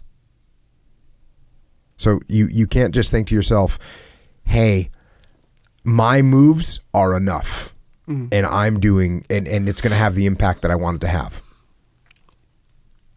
A general who has too presumptuous confidence in his skills runs the risk of being grossly duped. That's what this is. Don't let your ego get out of control. War is not an affair of chance. A great deal of knowledge, study, and meditation is necessary to conduct it well, and when blows are planned, whoever contrives them with the greatest appreciation of their consequences will have a great advantage. However, to give a few rules on such a delicate matter, I would say that in general, the first of two army commanders who adopts an offensive attitude almost always reduces his rival to the defensive and makes him regulate himself on his movements. What does that mean? It means default aggressive. It means go. That's what it means. Unskillful generals race to the first trap set before them. I just had a guy on Twitter say, I'm a white belt, but tonight I swept a blue belt. It wasn't really that good, though, because he arm locked me quickly thereafter. And I was like, you didn't sweep him. You got set up. Welcome to jiu-jitsu. So same thing. Don't race for the first trap that's set before you. This is why a great advantage is drawn from knowledge of your adversary. And when you know his intelligence and character, you can use it to play on his weaknesses. Everything which the enemy least expects will succeed the best. That's true. 100%. That's why when you get, like, when you think about when you get caught in jiu-jitsu, I would say most of the time it's getting caught with something that you didn't expect, right? Some people, Dean can do things and like he's going to get it and you know it's coming. Like you'd hear Hickson stories. Hickson be like, I'm going to arm lock everyone's left arm, and they'd line up 20 black belts and he'd arm lock everyone's left arm. Yeah. But most of the time, it's something that you least expect. Yeah. And there's kind of two things, and I think weird, strangely, I was just thinking about this yesterday. where there's two kind of ways where you'll get caught. So if you want to use Dean as the example, and then the unexpected example.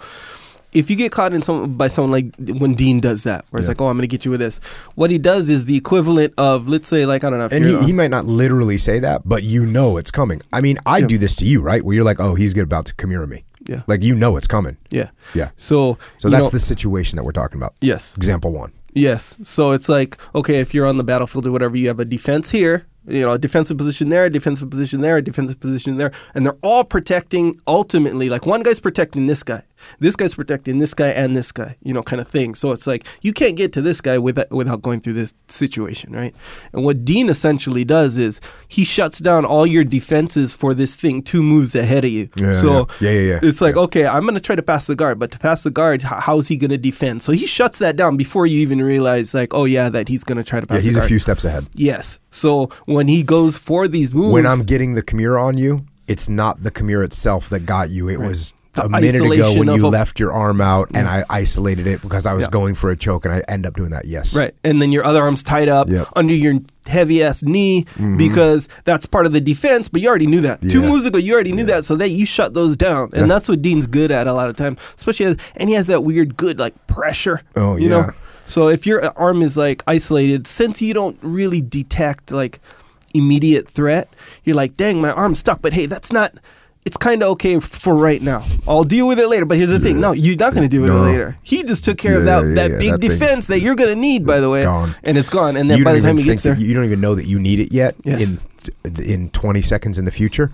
But he already eliminated that. Exactly right. And that's the way it works there. And the other ones are just like how you're saying, where it's kind of like, you attack this sweep and the arm bar. And when they go to defend one or even both of them a lot of times because they're ready for it, you went for the thing that you had planned already. Dean does that where he'll like let someone try and arm lock him or let him try and triangle, and like they're 100% not going to arm lock him. Yeah. But even me, I'll be like, maybe I can get it this one time. Yeah.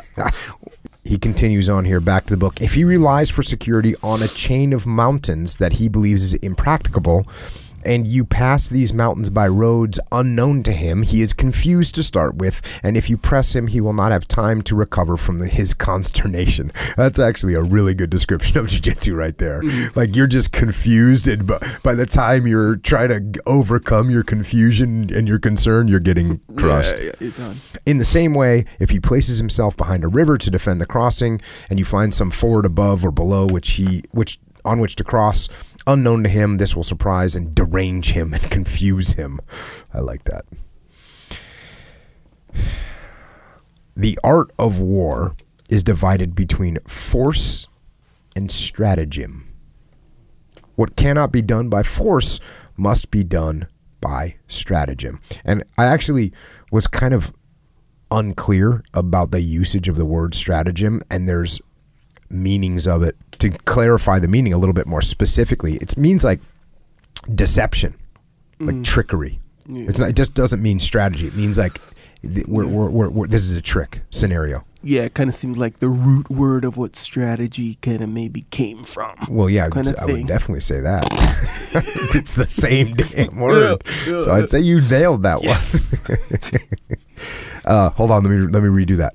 That's a good point. Yeah, for sure. Man, I didn't see that. Thank you, Jocko. See, sometimes I don't follow my own guidance. That was one of them, huh? No, straight up, just hucking a dagger at you. Isn't that an exception though? Because you know how like everything, you can do something too much. So like if you're always encouraging me, I'm busting out dumb, obvious stuff. Yeah. All the time. Like strategy. Yeah. Yes, exactly. Okay. Right. That's why I didn't try and fake it. I kept it real. You gotta keep it real. The dichotomy, man. The dichotomy. Check. Have your disposition supported well. Do not forget your reserves. Take advantage of the terrain and then attack him brusquely, and you should be able to hope for the most brilliant success. If the heights are on your side, this will be of great advantage to you. If they are not, you have almost no hope of succeeding. Take the high ground, or the high ground will take you. Something that we've talked about a little bit. Yes, sir. Now he's talking about attacking the enemy's entrenchment, so the enemy's in a defended position. If you have resolved to attack an entrenched enemy, do it at once and do not allow him time to perfect his works. So if you know you're going to have to attack a defended position, do it as quick as you can. Don't let them get their defenses all set up. That's something that a lot of jiu-jitsu players, especially I would say it's kind of the same thing, but if you pass my guard, I don't wait until you settle me across the side before I start escaping. Yeah. As soon as I know I'm going to lose that position, I'm already escaping. Yeah. And same thing, if I pass your guard and then I let you get in your defensive position, well, it's going to be hard to yank your arm out of there. But there's a moment where your arm's hanging out, and if I go for it right then, my probability for success is a lot higher. Yeah. You got all mad one time, like a couple months ago, because I did that to you. I passed you, go wham, arm lock, and you were. It was there's something that bothered you about it. Yeah. Emotionally, I don't know what it was. Oh, I could tell you. Okay. You want me to recount the account? Yeah. So I said to you, you know what? Because you kept getting me with the guillotine, and I said to you, kind of, I don't even know why I said this, but I did say that. I said, I think I got my defense against your Kimura and arm lock, like your other arm moves. I think I got that down. I think I'm solid with those, defending those. But the guillotine, I'm still, trying to figure out. I said something. I said that basically in so many words, and you were like, "Oh, okay." Oh yeah. And then because that offended me deeply. It did. Bro. And then you went in a little bit, more sense of urgency or whatever, and it was an arm bar that you did that was almost would have been a flying arm bar, except it was done in a scramble. Yeah. So you kind of did a little guard pass, and you went to, it came out of nowhere. Yeah. You shouldn't have been capable of doing that, in my opinion, at the time. Well, I opened the game up. Sometimes I could open the game up a little bit. Yes, you did, sure. That's exactly what happened. I love that part of jiu-jitsu. I love that part of jiu-jitsu where you're going, getting after. I've been training with Andy Hard, and we've both been opening up the game. I used to train with Dean like this all the time. We just didn't care. Suicidal. Every move was a suicide move. Yeah, hey, I might just die after I do this move, but I'm going to do it anyways. Yeah, I'm going to go full speed. And you just watch it. It would just be like a Tasmanian devil. Just stuff going on. Yeah. I'm trying to train like that again right now. Yeah, and that's good because it's so fun. In a way, you start to... It's almost like you guys are both doing offense and counters is what you're doing. Yeah. You're not really defending technically much. Exactly. You're just going boom. Counters, and he's going for something. You're like, okay, because most moves have a counter to it, kind of thing. And you're just thinking it's a real forward thinking dynamic. Yeah. Yeah, it is. It's fun. It's good. Yeah. And so, point being, once you get a little advantage on the enemy, take further advantage of it. Don't let them reset and resettle. Go. Yeah. Get a little advantage on your competitor. Go. Tear them apart. Attack harder. Yeah. It is the general's coup d'etat that must decide this. If you attack a bull by the horns, your task will be difficult and perhaps will not succeed at all. So attack weak positions. Makes sense. And now he starts talking about, so they talked about attacking an entrenchment or a defensive position. Now he's talking about setting up a defensive position. And he says, as I have already said, and I repeat it, that I would never put myself in an entrenchment, at least unless a terrible misfortune, such as the loss of a battle or a triple superiority on the part of the enemy, forced me to do it. So he's not going to dig in and try and defend. He's going to be on offense all the time. This is really essentially what the guard is. People think, you shouldn't be on the bottom in the guard. That's a disadvantage. It's a disadvantage. You would rather be on top. Yeah. And if you end up in the guard, well, that's because you ended up there by some gross misfortune of your own doing, most likely, or your other person. Now, are there some people out there that absolutely have a guard that's so crazy and offensive that it's kind of morphed that a little bit? Yeah.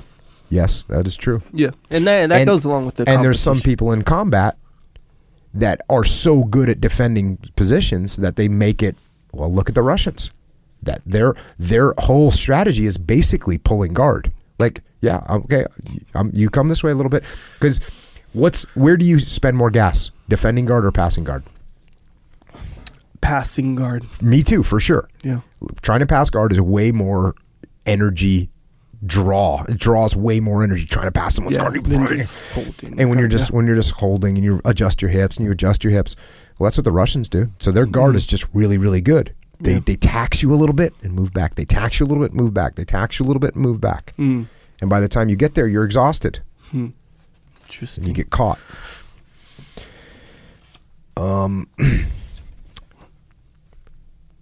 If you are inferior in numbers, do not despair of winning, but do not expect any other success than gained by your skill. So you can win when you're outnumbered, but you better have some serious skill. There are some generals who maintain that an army in position should be attacked in the center. As for me, I am of the opinion that it should be attacked at the weakest point. They say that in breaking the center, you separate the entire army and place yourself in a situation to gain the most brilliant advantages. As for me, I repeat it, I approve of all methods of attacking, provided they are directed at the point where the enemy's army is the weakest and where the terrain favors them the least. Attack weak points. Boom. This is important. The defensive positions. Again, he's talking about defense a little bit more. I would choose only unassailable positions, or else I would not occupy them at all. For we have too many advantages in attacking to deprive ourselves of them gratuitously. Now, let me tell you what I took away from that. This is something that I do all the time. And it's like no big deal. It's no big deal. But when you think about it, it's important. I would only choose unassailable positions, or else I would not occupy them at all. What does that mean to me? What that means is, if I don't know something 100%, I don't try and defend it with 100% strength. I see this all the time with businesses, with human beings, with people. They don't know something 100%, but they're gonna fall on their sword because of it, and it's a total mistake. There's very few things that I feel so knowledgeable about, and I have such a good position on, that my position is unassailable. So why? It doesn't. You're not a bad person if you go, you know what, I'm not 100% sure on that. Yeah. Here's my opinion, but it's just an opinion. Yeah. Look at people that are, the minute you throw down and you're in a position that is assailable, meaning you can get your butt kicked, well then guess what? You will. Someone's going to come and do it. Yeah. So just keep an open mind. Don't hunker down on positions that you're not even sure about. Yeah. There you go. That's all. Seems logical. But here's what's hard, I think, is because usually that's in like some kind of me against you situation. And I'm talking about obviously with just normal people. Usually it's like some sort of a debate that you get into with somebody about something. And it turns into this, okay, it's me against you. I'm right, you're wrong. Versus you're right and I'm wrong kind of thing. And it just turns into that. So now it's like, it's kind of some part in their brain kind of thinks, okay, if I say, hey, I'm not really sure, I just gave up the battle. I just gave up. Yeah. This whole battle that kind of started between us. And don't start there. The key part of this is don't start with, I'm right and you're wrong. Yeah. Start with, you know what, I'm not too informed about this subject. Can you fill me in? And by the way, the more you talk, as we learned, the more you talk, the more I know about your position and my position. Yeah. So I'm going to let you talk. Yeah. Go ahead. But that is given the fact or given the circumstance that your brain, your mind isn't in a me against you mode. Yes, that's why you don't walk around in that mode. There's the misstep hold on right there. There's a little dichotomy there too. You want to know why? Yes. Because I'm always me against you. I'm me against everyone. Yeah. But the way I actually win against you is to not defend it in an unassailable position. Yeah. That's how I actually win. And you have this thing where you're... That's important, as you say. Yeah, and that's not to mention how you always have, you seem to always have this mindset of like the bigger picture, like a big, you know how you say like, you don't necessarily, you're not focused on little battles all the time, you're more focused on the war. So it's a little something we call detached. Yeah. Yes, I don't really care about the thing that you're actually fired up about. I don't actually care about. Yeah. I care about a little tiny bit. I only care about how it's going to affect the long-term outcome of this broad strategy that I'm over here executing. Yes. So see how you seem to be always aware of that. There's the misstep, I think, that people, they get, what do you call it? When you get sucked into target fixation. Yeah, exactly right. Yeah, for sure. That's not an easy thing to just not do. I'm just not going to do it. It's not that easy, man. Whatever, No, for you, though, I like it. Back to the book. I have not spoken yet of the reserve. It should be commanded by a skillful general, and it should be placed in a locality where he can see everything. So the reason I brought this up is to, again, counteract something that he said in the beginning of the book, which is right here. He should act on his own initiative. And if he sees that one of the wings are in need of help, he should conduct a reserve there without being called. So again, as much as he says, hey, everyone will listen to me, obey, that's his macho statement. The reality is he wants his reserve leader to step up and make things happen without being told. That's decentralized command. That's how it has to be. I like this. What is practiced in armies is done on a small scale with detachments. So you got your big army. They do the same thing that the little elements out there in the field do. What's my primary example of this? Cover and move. So when he says detachments, he means small little like you break off a little chunk. A company, a platoon, a battalion. Gotcha. They're out there doing the same thing that the army's doing, that the big regiment, division's doing. Here's a good one. A battle is lost less through the loss of men than by discouragement. Remember that one. Another one. The man who does things without motive or in spite of himself is either insane or a fool. War is decided only by battles, and it is not finished except by them. Thus, they have to be fought. But it should be done, but it should be opportunely and with all the advantages on your side. Concur. Here's a good little section. Reflections on the hazards and misfortunes of war. When a general conducts himself with all prudence, he can still suffer ill fortune. For how many things do not cooperate at all with his labors? So yeah, things are going to go bad. Weather, harvest, the officers, the health or sickness of his troops, blunders, the death of an officer on whom he counts, discouragement of the troops, exposure of your spies, negligence of the officers who should reconnoiter the enemy, and finally, betrayal. These are the things that should be kept continually before your eyes so as to be prepared for them and so that good fortune will not blind us. You cannot be blinded by good fortune. You're going to get lucky sometimes. He goes on about this more. If an important detachment is entrusted to a man of judgment, and if this man should become sick or should be killed, there is all your business hung up. For no one should imagine that sound heads are common in armies.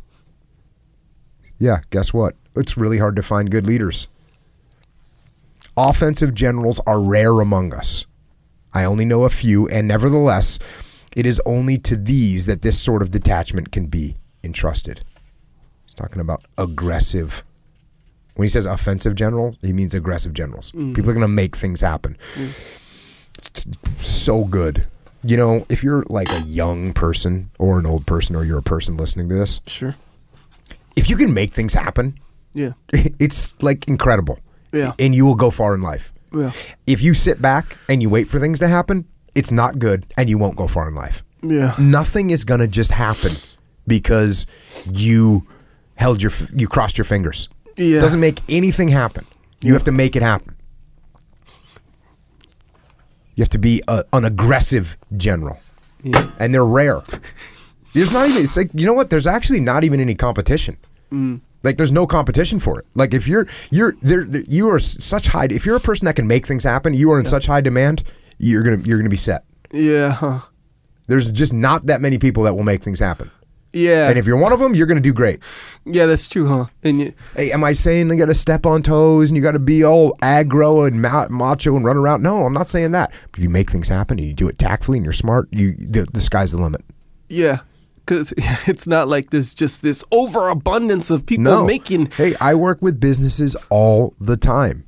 The every single business I work with is looking for good people that are going to make things happen. Yeah. That's just all of them, 100%. I never went to a business they're like, oh yeah, luckily everyone here, we're maxed out with people that good people that make things happen. Yeah. No. That's too many of them. No. Yeah. So be a person that makes things happen. Yeah, and there's a difference,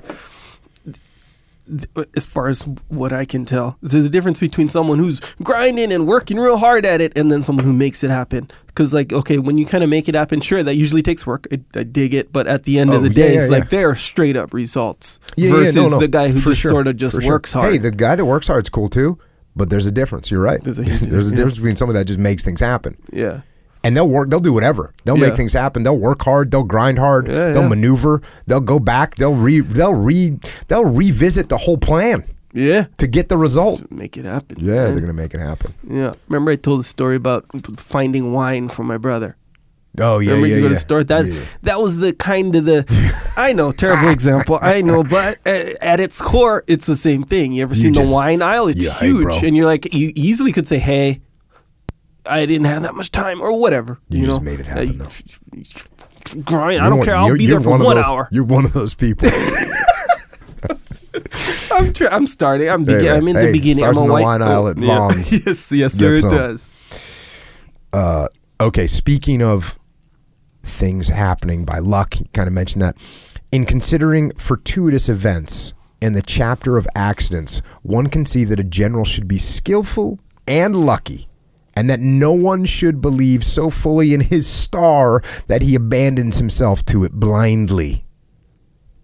If you are lucky and trust in luck alone, even if your success reduces you to the defensive, if you are unlucky, you are already there. So if you're counting on luck, you're already on the defensive. And if you're unlucky, you're already on the defensive. And you know what I say to that is make your luck. That's what I say. Yeah. Get out there and make your luck. Yeah. You will have seen by what I have occasion to delineate concerning war that promptness, and by promptness he's talking about speed, promptness contributes a great deal to success in marches and even more in battles. That is why our army is drilled in such fashion that it acts faster than others. Violence of action is what they used to teach us in the SEAL teams. How cool is it when you're 19 years old and you're getting taught about violence of action? Yeah, it seems pretty cool. If I heard this podcast and I was 18 years old and I heard someone saying when you got to the SEAL teams you get taught about violence of action, I would go sign up immediately. Yes, sir. Yeah, violence of action. Like, go hard now. Yeah. That's what he's talking about. He calls it promptness, but we don't call it promptness. We call it violence of action. Yeah. From drill, these maneuvers, which enable us to form in the twinkling of an eye, and from that speed in all cavalry moments. So again, when I got to the SEAL teams, they didn't say, hey, you need to learn to be able to move in the twinkling of an eye. Yeah. No, I wouldn't have been down with that. No. Violence of action. Yes, sir. That's what's important. As for, that was talking about cavalry. Now he talks about on foot. As for the rapid step of the infantry and the attack, it is not the greater or lesser number of dead that decides an action, but the ground you gain. It is not the fire, but the bearing which defeats the enemy. So we say it's not like the shooting that does it. It's how aggressive you are. And so now there's a caveat to that, which is like fire superiority is a real thing. And if you've been on the wrong side of fire superiority, you're not winning anything. But if you get aggressive, then that is one of the most powerful things on the battlefield. And that's exactly how you overcome when someone else has superior firepower on you or fire superiority on you. The way you overcome it is by aggressive action, by sending out someone to a flank and do something aggressive, move. That's what you have to do. That's what you do to get out of there. And they taught us, that's another thing they taught us. Like, you get ambushed, someone's got fire superiority, what do? You attack. That's what you attack. Still recommend that.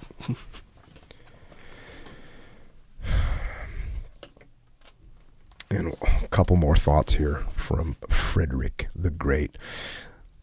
The general should make sure that new uniforms for the army arrive in time towards spring that the captains provide shoes, that the wagons, cannon carriages, etc. of the army are repaired, as well as the saddles and boots of the cavalry. In a word, he should enter into all these details and himself visit the quarters to see what is going on there, if the officers are drilling the recruits, if they are working, and to animate them with kind words and reprimands to make them do their duty. So he's a guy that gets in there. The guy that makes things happen, as we've been talking about. And he's also a person that really takes care of his people and makes sure that they are taken care of.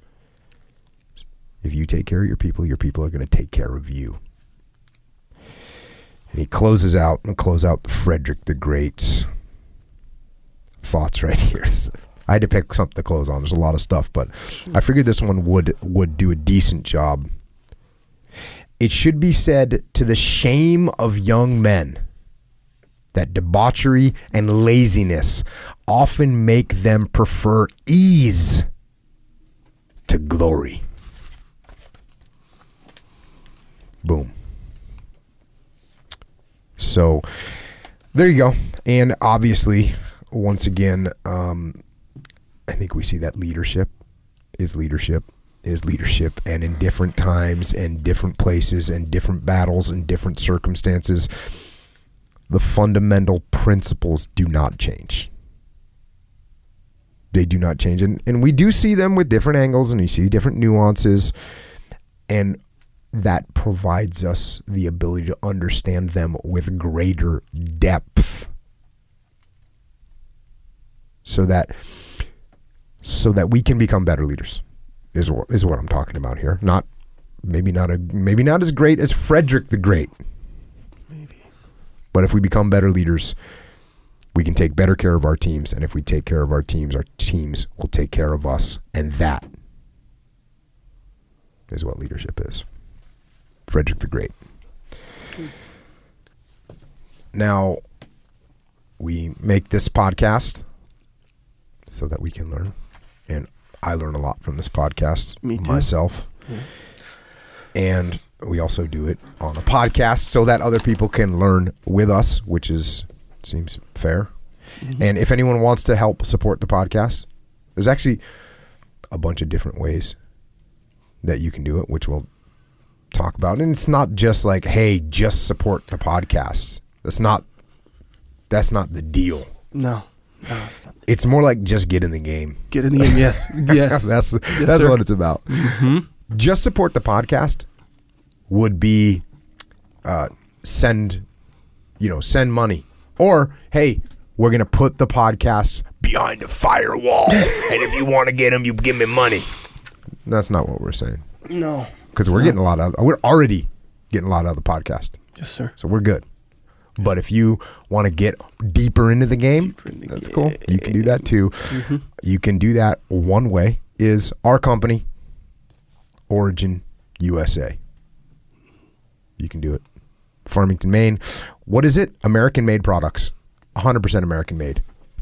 Without compromise. Get some. Mm-hmm. We got gis and rash guards, which are the best in the world. Straight up. No doubt. No doubt. Yeah. Factually, I would say. Factually. The gis are made of a blend. They're not a gi from 1956, which is what all other gis are. Mm. Just gis from 1956. Yeah. Right? No. Yes. They're not. They're modern. Modern. Made for jiu-jitsu. Yes. For jiu-jitsu. Indeed. Yeah. Yeah. And also the joggers. I know. But yes, the joggers, most comfortable So, okay. And, I consider myself, I fancy myself as a connoisseur of comfort. Right. So I consider myself a connoisseur of suffering. Yes. So it's the dichotomy. There's a dichotomy even within the podcast personalities. Yes. So if you are interested in that, I would recommend the joggers. Yeah. I'm not interested in it. So if you are interested, you can get them. Well, if not. Oh, by the way, you can jog in them too, by the way. Okay. Well, then I guess that ups the suffering level a little bit.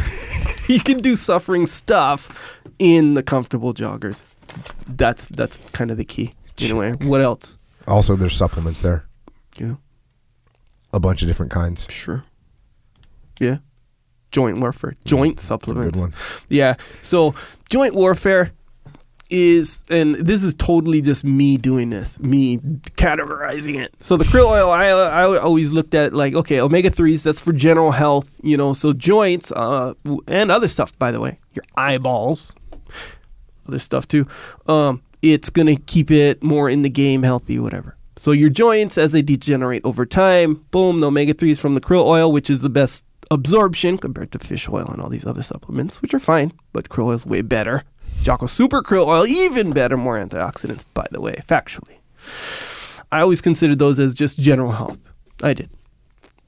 And so the joint warfare, that's like, if you're getting nuts doing jiu-jitsu, that's kind of the thing, right? Even when I first started jiu-jitsu, Brent, I think it was, he was like, hey, glucosamine and chondroitin, this is going to help you from all the twisting that you do, especially when you train every day. This is back when, training 5-6 days a week, hardcore, competing or whatever. And he was like, yeah, glucosamine, chondroitin. So I always viewed those two like this. So the joint warfare has glucosamine, chondroitin, and curcumin. That I always got to add the extra good stuff. Things. Yeah, I dig it. Good. So it's like if your joints are being hammered on because you're carrying a pickaxe all day or something like this. Anyway, that's how I kind of view the thing. So I had surgery on my bicep. I know. I'm going to go into it again. I'm going to give you an update on it. So literally, I'm no cast. I have no cast, no bandage, no stitch, no nothing right now. That's amazing. In fact, if you see me, you wouldn't even think. Maybe. Yeah, I didn't remember that you had surgery until you told me today. Yeah, I wanted the attention. Yeah. But and that's funny you say that because sometimes I even forget I had surgery. Yeah. You do just everyday stuff, putting on a belt or something like that. I'm not going to try to drag this out, but you had the exact same surgery on the other arm. The healing process was much, much slower. The only, I guess, difference between the two scenarios, there's actually two differences.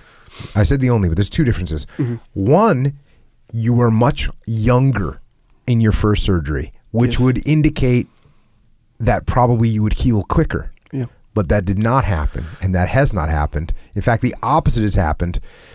You have healed much, much faster. It's not even close. Much faster. Yeah. And the only other thing is that joint warfare, krill oil. That's the only thing I did different, yes. In fact, it's the only thing I did different. To the point where it's in the spirit of accuracy, I don't know technically, biologically, how much this is healing as far as my tendon healing to the bone. I don't know. There's no way of knowing. But I do know this. I forget that I had surgery 3 weeks ago, by the way, to reattach my whole muscle to my bone.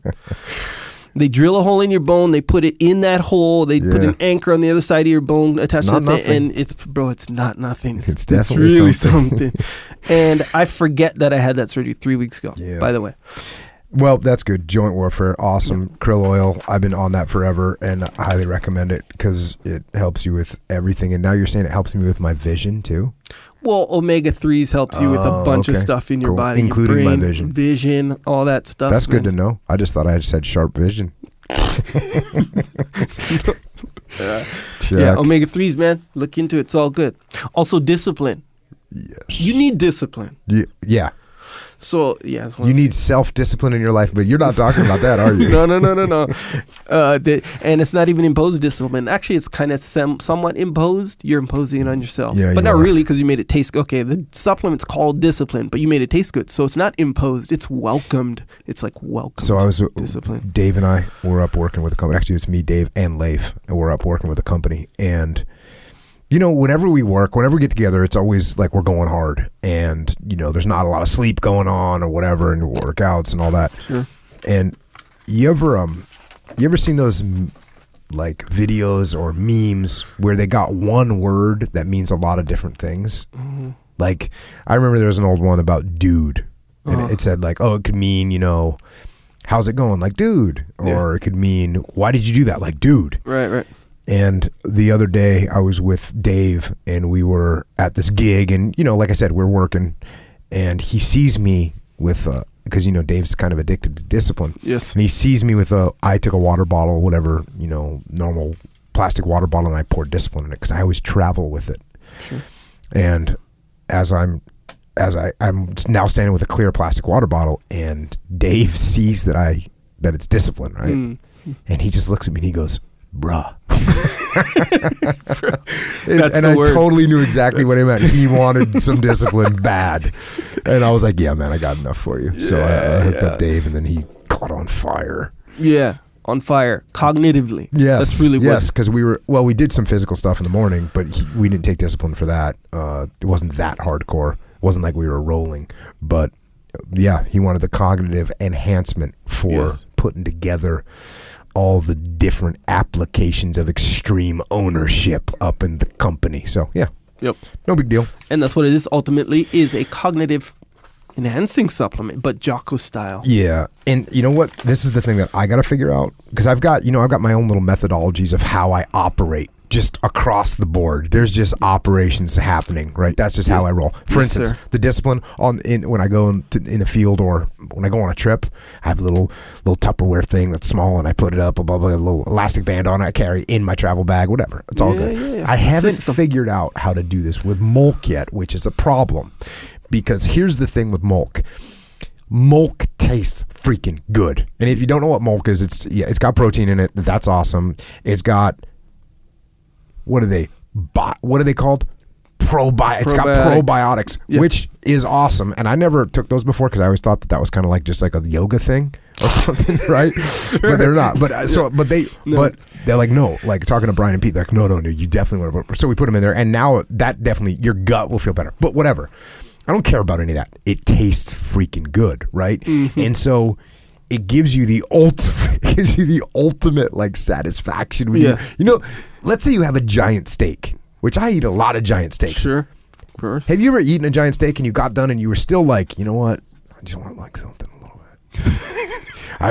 bit. No, not that I can remember. Maybe though. So I get that way. Sure. Where I want, maybe it's all those years where I should just get after the mint chocolate chip ice cream at the end of the night. And so sometimes I have a little flashback, and I get done with the big steak, and I should be all happy. Yeah, and instead I'm like, oh man, I really want something. If you have Molk with you, you're good. You want your dessert. That's what you want. Yeah, you want a dessert. I don't want to say that, but it looks. So, anyways, if you get Molk, you can have dessert every night. You can have dessert every day. You can have breakfast, Molk, and dinner. Yeah, because it's a meal. And actually, Leif was asking me. Leif's like, "What does Molk mean, anyways?" I was like, "I made it up." He's like, "What do you mean you made it up?" I said, "I made it up." How did you? What was the making up process for Molk? Have you ever tasted it? Yes, sir. And what did you think when you first tasted it? This tastes like a dessert. To me, I was like, "Oh man, this is good Molk," and it just came out. Yeah, it's like there's no other way to describe it. It wasn't milk. It wasn't ice cream. It was something else. It was something new. So there you go, Molk. It's a mint chocolate milkshake with probiotics in it, which is a big deal. You were like, "Oh yeah, I guess it has probiotics," which I guess is cool. That's your whole tone. But that's a huge deal. Actually. No, I know that now. Now that I realize how it settles your stomach. But you know what else? Speaking of Dave Burke, Dave, you know how like I'm really into mint chocolate milkshake? Yes, sir, I do. His flavor happens to be peanut butter chocolate. Like that's his deal. So he's like a crack addict. Like when's that chocolate peanut butter coming out? Yeah. So anyways, it's coming out. And then he said it's not coming out for a long time. And I was like, yeah, it's gonna be like another 4 weeks or 5 weeks. And he's like, I know, that's a long time. So take it easy, Dave. We got you. Yeah, Dave. I'm gonna be honest. I agree with Dave. I feel the exact same way. And peanut butter chocolate happens to be my second favorite as well. What's your first favorite? Mint chocolate chip. Oh, so you're in the game? Yes, I sir. know you're fully in the game with me on that 100%. Actually, they're even interchangeable. We never made that connection. Yeah, I might have mentioned it. Maybe I didn't. No, I would have remembered that. Yeah. So you're pumped. So you're all about that Molk. Yes, sir, I am. Oh, you're 100% on board. Yeah, I try not to admit too much of my liking for desserts around you. I tame that back. But the facts are the facts. And the Molk. And actually, I did mention this where it's like, you do the one scoop or whatever. I don't do the one scoop, boy. I put in the big 30 ounce. I do 3 scoops even. How much milk are you put putting a little in there? bit of I don't know. I fill it up. Well, you just said 30 ounces, so you're talking 30 ounces. Yeah, probably not to the top. So 23 ounces. Sure, 24 maybe ounces. even. And you're putting 3 scoops in? 3 scoops in. And 3 scoops in. I'm not How saying, thick is that? Because I'm doing like 20 ounces of milk and 2 scoops. It's not extra thick, I don't think. But that's just by my standard. Yeah. I don't know. Like, what's the standard? I don't really take protein powders or nothing like this, so Neither I don't know the standard. So we do know. Hey, thick, good. Put an egg in there. Put it in the blender. Dang. Right, you really want to get nuts. I do that for like the consistency, for the experience. No. All right. So that's milk. You want some, get some. OriginMaine.com. Yes. OriginMaine.com is where you order it. And you can also get it on Amazon. FYI, if you didn't know that. Hey, speaking of OriginMaine.com, if you want to come to the Jiu-Jitsu Immersion Camp, it is August 26th through September 2nd. There's 2 phases? 2 sessions. Or you can go to the whole thing. Somebody asked if we're going to go to the Origin Factory. If you want to come see the factory, yes, we're going to the factory visit is in the middle of the week. And we'll be doing jiu-jitsu all the time. So get some. And we'll see there. I'm going. Echo's going. Echo's going to be incapacitated. Quasi-capacitated. So you'll just be in a knowledge acquiring mode. Yeah. And a knowledge sharing mode. Here's the thing. Technically, I could roll. But okay, then we rolling then. Next question. Brian Viglione comes and starts getting nuts. I can't roll with him. Well, maybe I could. No, I shouldn't. It'd be irresponsible for me to roll hard, put it that way. Yeah. He didn't care. He came here and rolled. His knee was jacked up, right? His knee, yeah, but it's different. Like a muscle tendon attachment is directly correlated, injury-wise, directly correlated with how hard you go on that muscle. Directly. Okay. So you'll be a limited basis, but you'll be there to share knowledge, receive knowledge, hang out, kick it, eat lobster. I will roll, yes. Oh, dang. Not with everyone. Well, Echo's going to be there. I'm going to be there. Dave Burke is going to be there. Leif is going to be there. JP, I believe, is marginal right now, or not 100%, but whatever. We'll be there. We'll be hanging out. And black belts galore.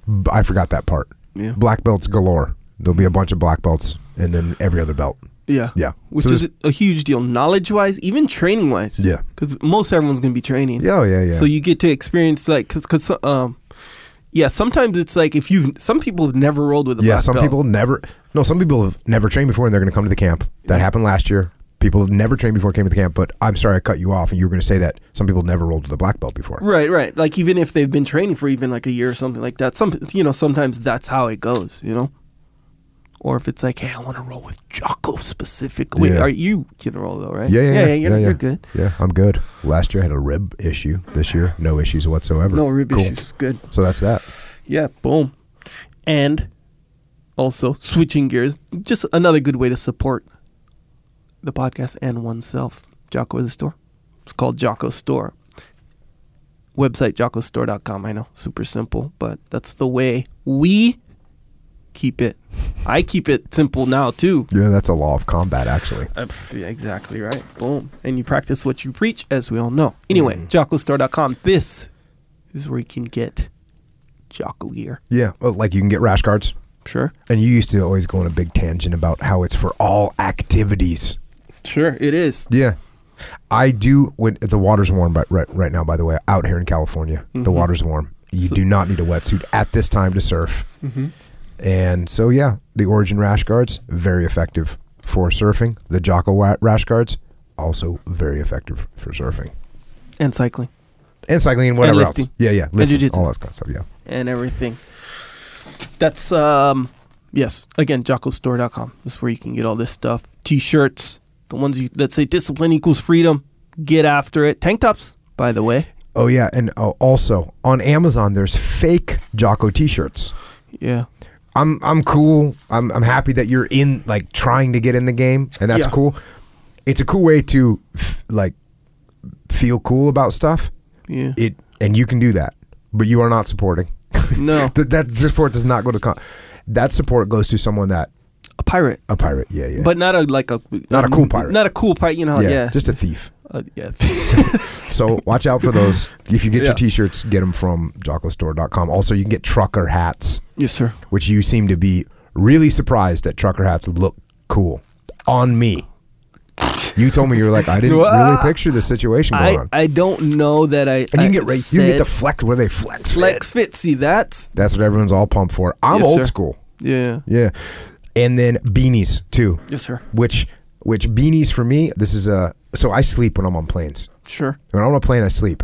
I put a beanie on my head. Well, you sleep for like 4 minutes. Yeah. In my experience. Oh yeah, that's right. You've been on the plane with me. Yes, sir. I have. So I'll put my head up against the bulkhead, as they call it in the plane, and the beanie keeps your head from little tiny vibrations going the whole time.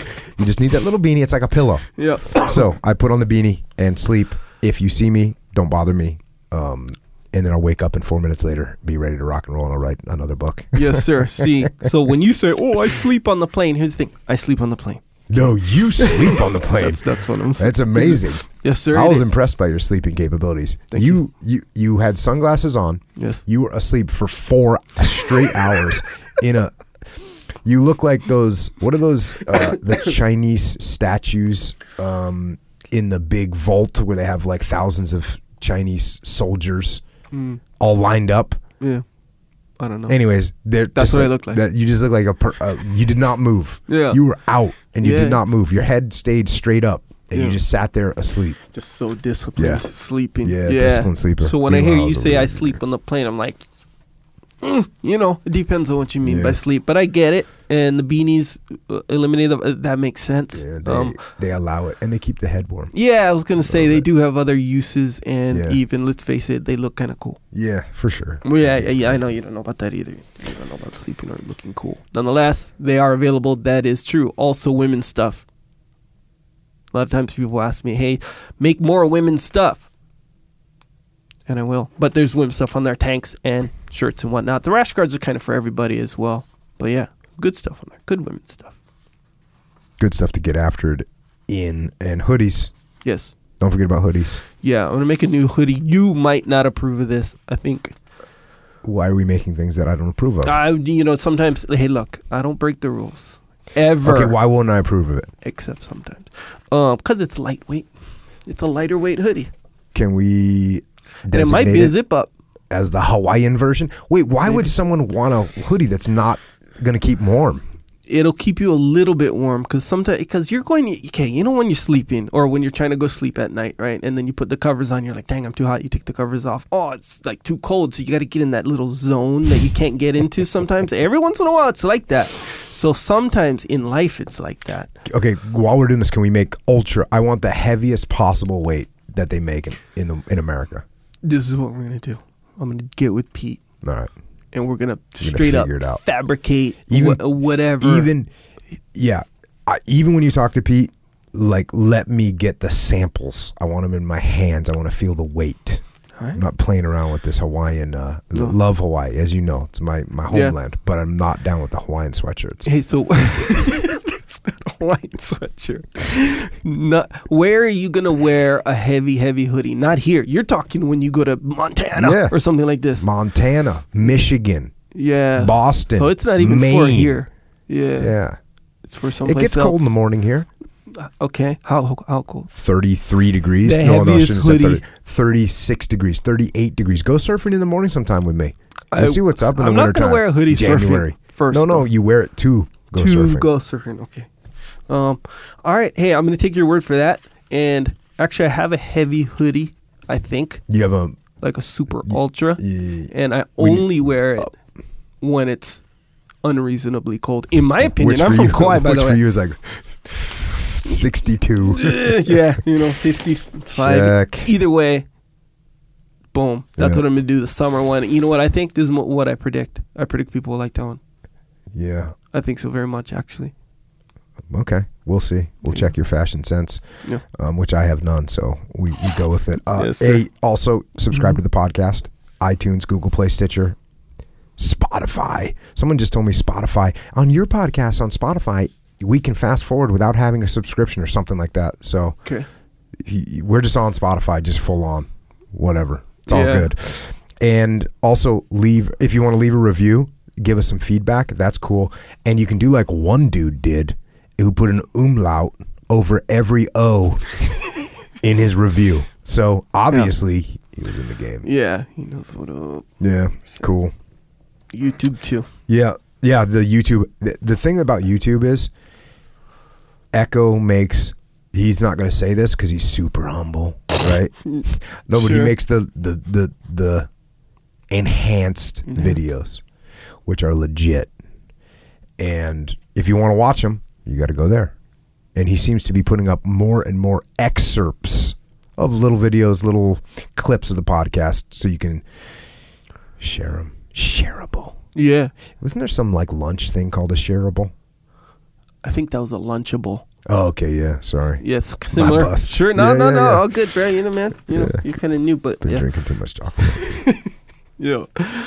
Yes, very sharp. I try to choose or put up the ones that I think apply to all of us in one way or another. So many times, like, people will say, hey, this is just on time right here. This little message, because they were thinking this or something like that. Because it applies to all of us, I think. Bro, one of our bros that's kind of, we're not super tight, but we're down.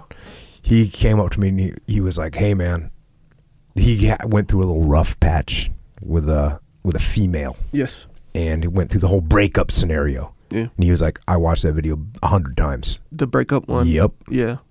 But like you said, you happen to put that out there, and he happened to, somebody, one of our other friends sent it to him, like, hey, check this out. And he was like, oh, okay. Yeah. Got it. Now he's moving on, as it should be. Yeah, and it's way simpler and more effective. I mean, in a sscenario like that, where rather than saying, "Hey, remember that episode with that in it?" It's like 2.5 hours long. Hey, watch, timestamp this. Hey, there's a good message. I'm not going to do all that, you know. But if it's just excerpt, you just made it sound like it's all laziness. Not necessarily laziness, bro. Yeah, like sometimes there's some nuggets that just need to be put out there to the world. Yeah. And it's not just because you didn't want. Some people don't have time to listen to everything. Yeah, that's what I mean. So it's just you know. Yeah, man. Jocko McNuggets. I remember that one. Also, good way to support is Onnit.com/Jocko. Good fitness stuff on there. I just got some. You know what? I got? Bacon elk. You know, like Warrior bars? They're Warrior bars. Yeah. And bacon. I think they're brand new. Did you get those too? Brand new. Yep. They just sent them out. So good. So good. Bruh. You know what I have for you too? Is I have a mace for you.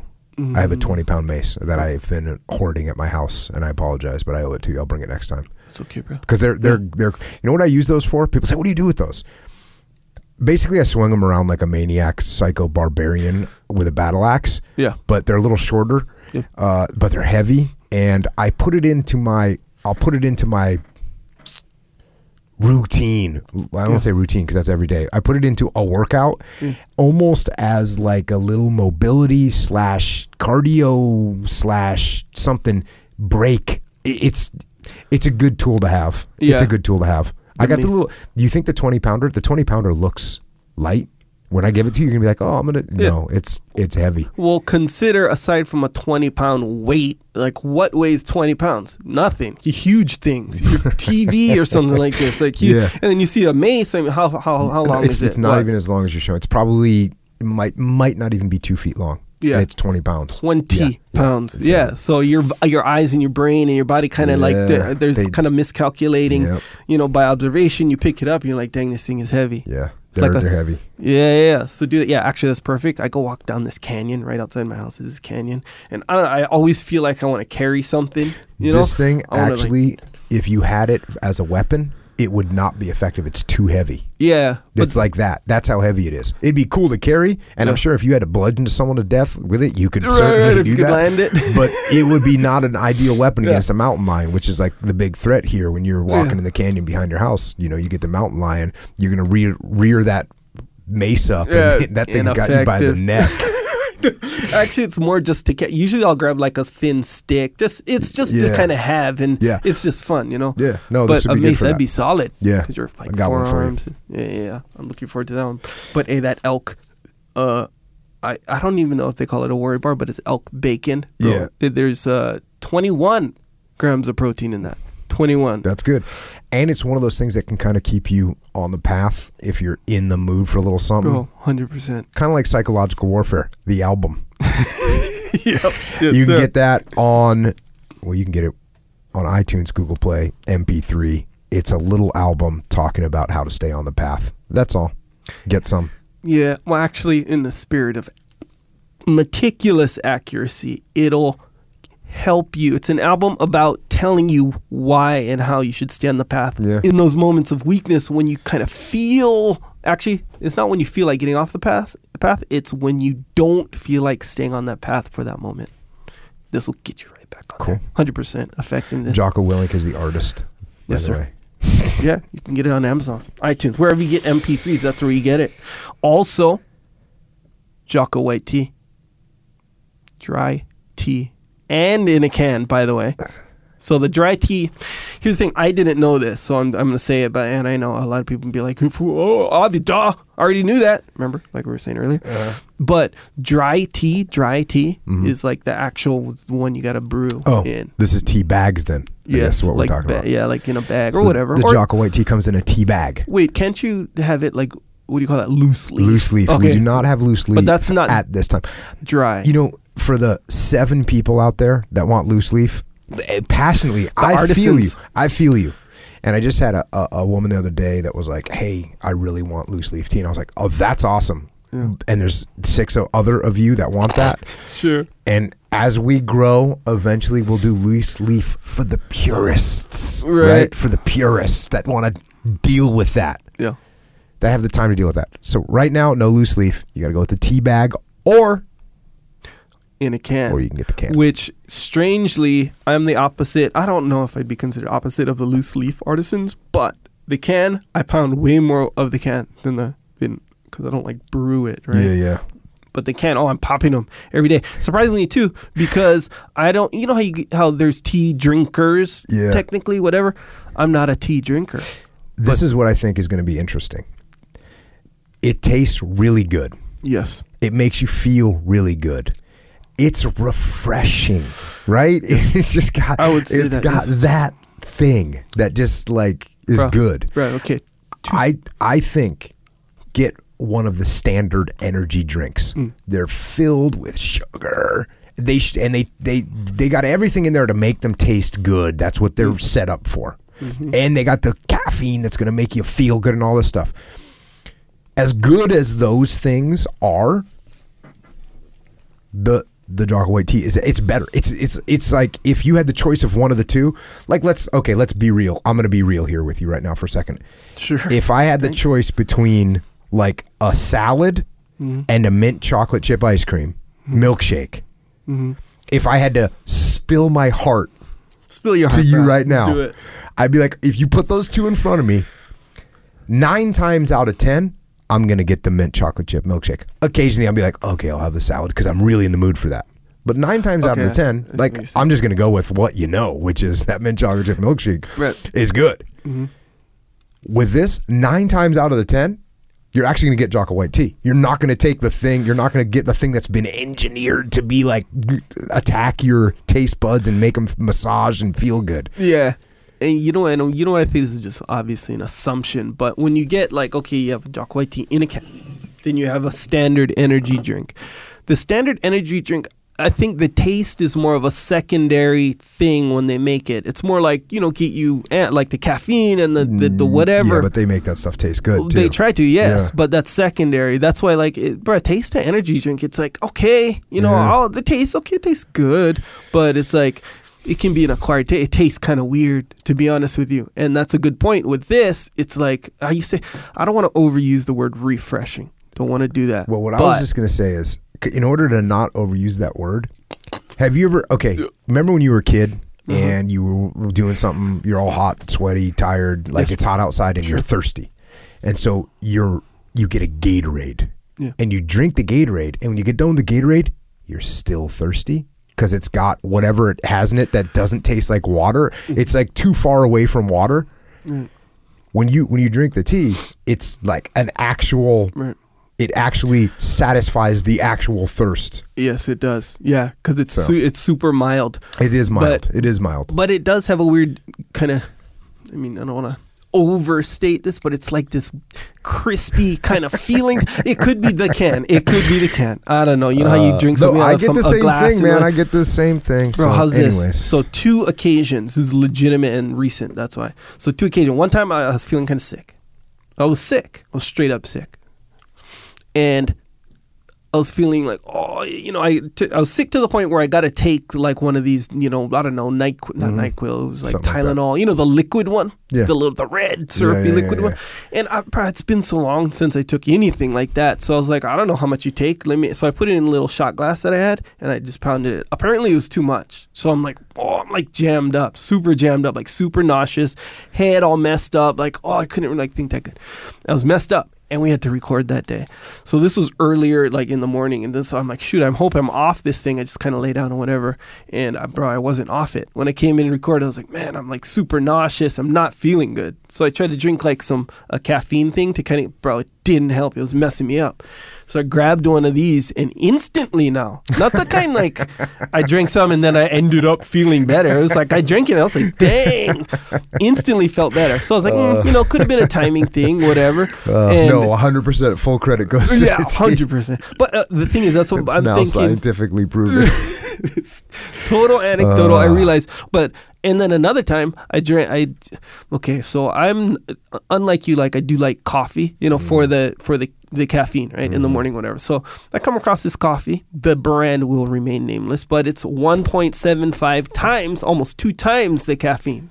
200%. It's 175% of the caffeine. That's a lot of caffeine. So I'm like, hey, I'm going to get this. And, if it's like too crazy, I'll just make less of it or drink less, water it down, whatever. So I make some first time. It totally messes you up. Yeah. It puts you, caffeine is like a curve where you want to hit it at the top of the wave, where it catches you. If you drink too much, it makes you feel jittery. And then if you really drink too much, it makes you feel kind of sick, in my experience. This just the same amount I drink of regular coffee, it put me over into nausea immediately. No, like, maybe good you got a caffeine. sensitive belly, dude. No, it wasn't like pain, like how something, it's like, it's in your head, it makes your head all wiggly and whatever. And so I'm like, man, I'm messed up for this thing. So the next day I'm like, I'm not going to drink that. I was like, no, you know what? I'll water it down. So I watered it down. Boom, same exact thing. Messed me up. And it happened to be yet another day that we record. So I come in, I'm like, okay, and I grab another one of these teas. Again, instantly, like immediately. It didn't like, help it wear off later or whatever. Like immediately made me feel better. No nausea. I'm not saying this is an anti-nausea medication, but I will tell you this. You're just providing multiple examples of how it cured all diseases. Awesome. Yes, I will say that about the Jocko White tea. In a can. Organic, by the way. Certified. Yes, sir. Yeah. All right, cool. Got some books that I've written, and you can get those on, you can get them where books are sold. Yeah.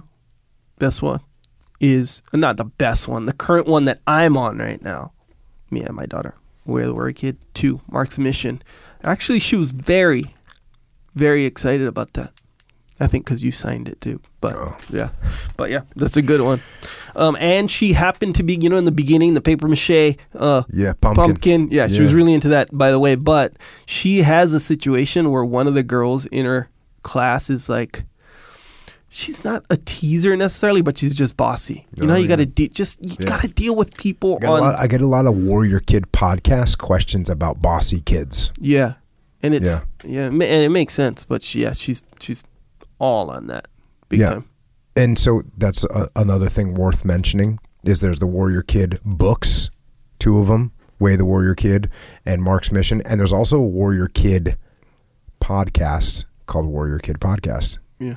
And Ask Uncle Jake. So you can check that one out. There's also the Discipline Equals Freedom Field Manual, which tells you how to get after it very clearly. And if you want to get it on audio, the only way you can get it on audio is as an MP3 album, or you can buy individual tracks if you want them. Sure. iTunes, Amazon Music, Google Play, etc. Yeah. Also Extreme Ownership. Yes. You don't sell the original, right? Extreme Ownership? No. This is the second version now. Yeah. It's like an enhanced version. Yeah. There's clips, there's sections from this podcast in the new Extreme Ownership. Yeah. That's when they come out, when they re-release a book, they want to add a little spice to it. Yeah, makes sense. So the spice is the podcast, actually. Yeah. Which is pretty cool. So Extreme Ownership book sprinkled with podcast. Yes. Spicy podcast stuff. Yes. Yeah.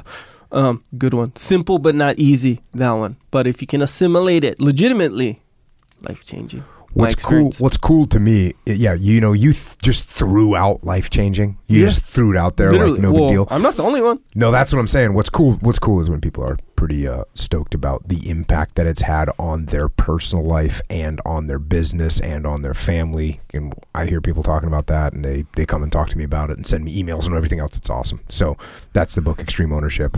Wrote it with my brother Leif Babin. And Leif and I just wrote another book. I kind of referenced it a couple times today. It's called The Dichotomy of Leadership. And Leif and I keep saying we just get done writing it. Have you heard me say that on this podcast before? Yes. Well, I have. You know why? Because every time you edit, you got to edit again. Yeah, so every time you think you're done, you're not done. And so we just turned in another series of edits. And the edits it's not like we're going through these massive changes, but you just somebody changes something in a sentence and then it throws off this other thing. And so it's just a pain. That's what we're doing. Do you have the philosophy like how I forget who said it, but it's like editing is done when you can take away no more. Yes. And then there's the other one that's the opposite. Yes, editing is done when you can't. Every word matters, and that's what you want. And Leif and I, Leif basically, like I do like 1,000 words a day. And I edit the same way. Well, you can edit faster, so I'll edit like one chapter at a time. Mm-hmm. But then I'll do that one per day. Leif's the opposite. He just goes, boom. He just goes and he'll call me at like midnight. Bro, I just got done. I've been editing for 18 hours. I've been editing for 18 hours. I made it up to chapter 9. I'm like, that's awesome, man. But yeah, and then we edit each other. And so it takes a while. So we just finished another series of edits. And both of us are stoked. Leif sent me a text the other day. He's like, "Bro, this book is awesome." It is actually. That's right, because you have a little taste of it now. A little insight, yeah. Yeah, so it is. So I think it's really going to help people out. And again, you can pre-order that thing right now so that the publisher prints enough so that people can actually have them, because the publishers don't ever get it. And it does, man. It does help. And I don't want to give it away, any kind of spoiler, nothing like that. But it does. It makes like complete sense, especially after Extreme Ownership, where it's extreme ownership, like, and it kind of has this tone of extremeness, which is, it's all true and accurate, but I can see how like someone might not get that little element of like, hey, it's extreme, but it's more of like this approach to like this whole thing, and that whole thing is this balance in act, like the not dichotomy of leadership. Yeah, I actually wrote in the book Dichotomy of Leadership. Yeah, one of the problems with extreme ownership is the title Extreme Ownership, because people think it got to be extreme. No, actually, you need to not be extreme. Most of the time, as a leader, you need to be balanced. Now, do you need to be extreme in your attitude towards ownership? Right. Yes, you absolutely do. Yeah. But do you need to be extreme in your attitude of being aggressive? No, because if you get too aggressive, you're going to cause other problems. Yeah. So. Yeah, like extreme meaning like don't deviate from thinking like this kind of thing. Not like, when I go in, I'm just owning everything, no exceptions. Right. What you say doesn't matter. This is mine. Kind of extreme. Yeah. It's not that. And then really the extremeness of the balance. It's almost like a contradictory thing, but it's all the parts that like I'm using it for a little something that I don't have to do it. But anyway, I'm reading some of it. Yeah. And it's like, man, it makes it really clear. It's really good. Yeah. No, that's what Leif texted me the other day. I'm like, yeah, because obviously we've been reading it a bunch, and I think it's going to really help people out. Really help people out. Agree. So that'll be good. And, actually on top of the Dichotomy of Leadership, speaking of leadership, if you need leadership training on site for you or your team, you can check out Echelon Front. That's my leadership consulting company with Leif, with JP, with Dave. We got some other people coming on board right now, which is awesome. Awesome guys. And what we do is we solve problems through leadership. That's what we do at Echelon Front. EchelonFront.com. Come and get some. Effectively. I feel like I'm kind of like this ongoing client of Echelon Front, of your consulting, just because I'm always kind of around. Yeah. Yeah. So it's like, it's interesting how just by, what do you call it? Not osmosis. No, it is osmosis. Osmosis. It's like being there, it kind of sifts into your brain. Boom. Yeah, it's good. Also, the muster. That's a big part. I'm essentially an attendee at the muster. With a camera. Which is even more so. Yeah. Because I get to rewatch it, certain parts. Oh, yeah, and you get to get up, like, move around, get close. Yeah. outstanding time, by the way. And there's another one. The last one we went to sold out. The DC. One before that one sold out. DC was pretty awesome. Yeah, I mean, and it was a base one. DC was awesome. It was just awesome being in DC, and the muster was a good time, and people learned a ton. So yeah, sold out again. Yeah, all of them sold out. All of them sold out. Yeah, and so it's reasonable, as you always say, to believe that this next one's going to sell out. Oh, the next one's going to sell out. Yeah. Yeah, they're definitely going to sell out. It's San Francisco, Muster 006, October 17th and 18th. It's absolutely going to sell out. So if you want to come, register. The other thing that happens is you book hotel rooms, because those things get bought up too. So, yeah, it's a leadership seminar. We talk about leadership, and it's not just talking about leadership. We actually give you the pragmatic tools that you need to take home and become a better leader in your business, in your life. Bro, I was watching TV the other day because my kids were watching TV. It wasn't my choice, by the way. But nonetheless, cool. I'm watching TV, and I see a little, the commercial. It's a local commercial. How the commercial like one commercial kind of starts, and then it goes to the local commercial. That situation. Oh yeah. Anyway, that happens. So anyway, it's for this seminar. For I forget, maybe real estate or whatever. Cool info, whatever. And how in the video they show like clips from the actual seminar that they held last time or something like that, bro. And then you can't help but compare it to like the muster situation, and it's like, man, night and day. And that one is cool. Looks like people are getting good information, but bro, it's just way different, man.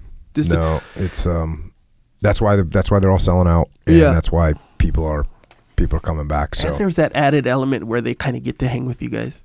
Oh yeah, that's right. There's no green room. There's no behind the stage. Actually, the last one there was literally no backstage. There was no place. We were just out front. We were out front the whole time. Yeah. The whole team. Not that you would even need it, because you don't go back there. No, you can't. No green room. Even when you say there's a break, there's already a line. Kind of formula. Okay, because you get questions. And people want to ask questions in between and sign books and hang out and take pictures and all that stuff. That's what we do the whole time. Yeah. And that's breaks. Not to mention we're all in the same hotel. Leif lost 9 pounds during the muster. Me too, 7. Really? Yeah. Because that's what we're doing. We're just, and there's no time to eat. Like we literally don't eat.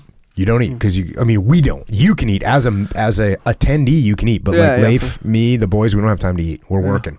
And so, come to the muster. Also, for current military, law enforcement, border patrol, firefighters, paramedics, first responders, we got the roll call September 21st in Dallas, Texas. It's like a really focused one-day leadership training seminar aimed at people that put on a uniform and deal with dynamic situations. And that's also available to register at extremeownership.com. And until we see you live and in person, either at the muster in San Francisco or the roll call in Texas or the immersion camp up in Maine, if you want to hang out with us virtually, we are hanging out actually on the interwebs. Echo is at Echo Charles, and I am at Jocko Willink. And to all the servicemen and women out there in the world, thank you for protecting our nation. And to the police, law enforcement, firefighters, paramedics, border patrol,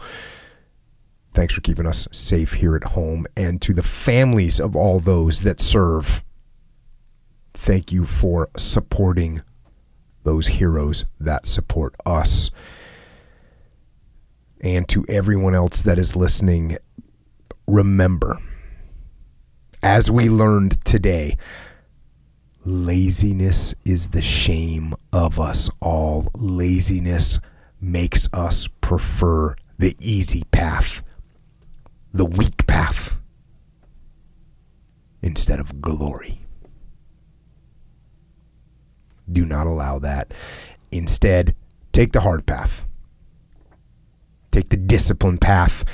Take the war path. The path of getting after it. And until next time, this is Echo and Jocko. Out.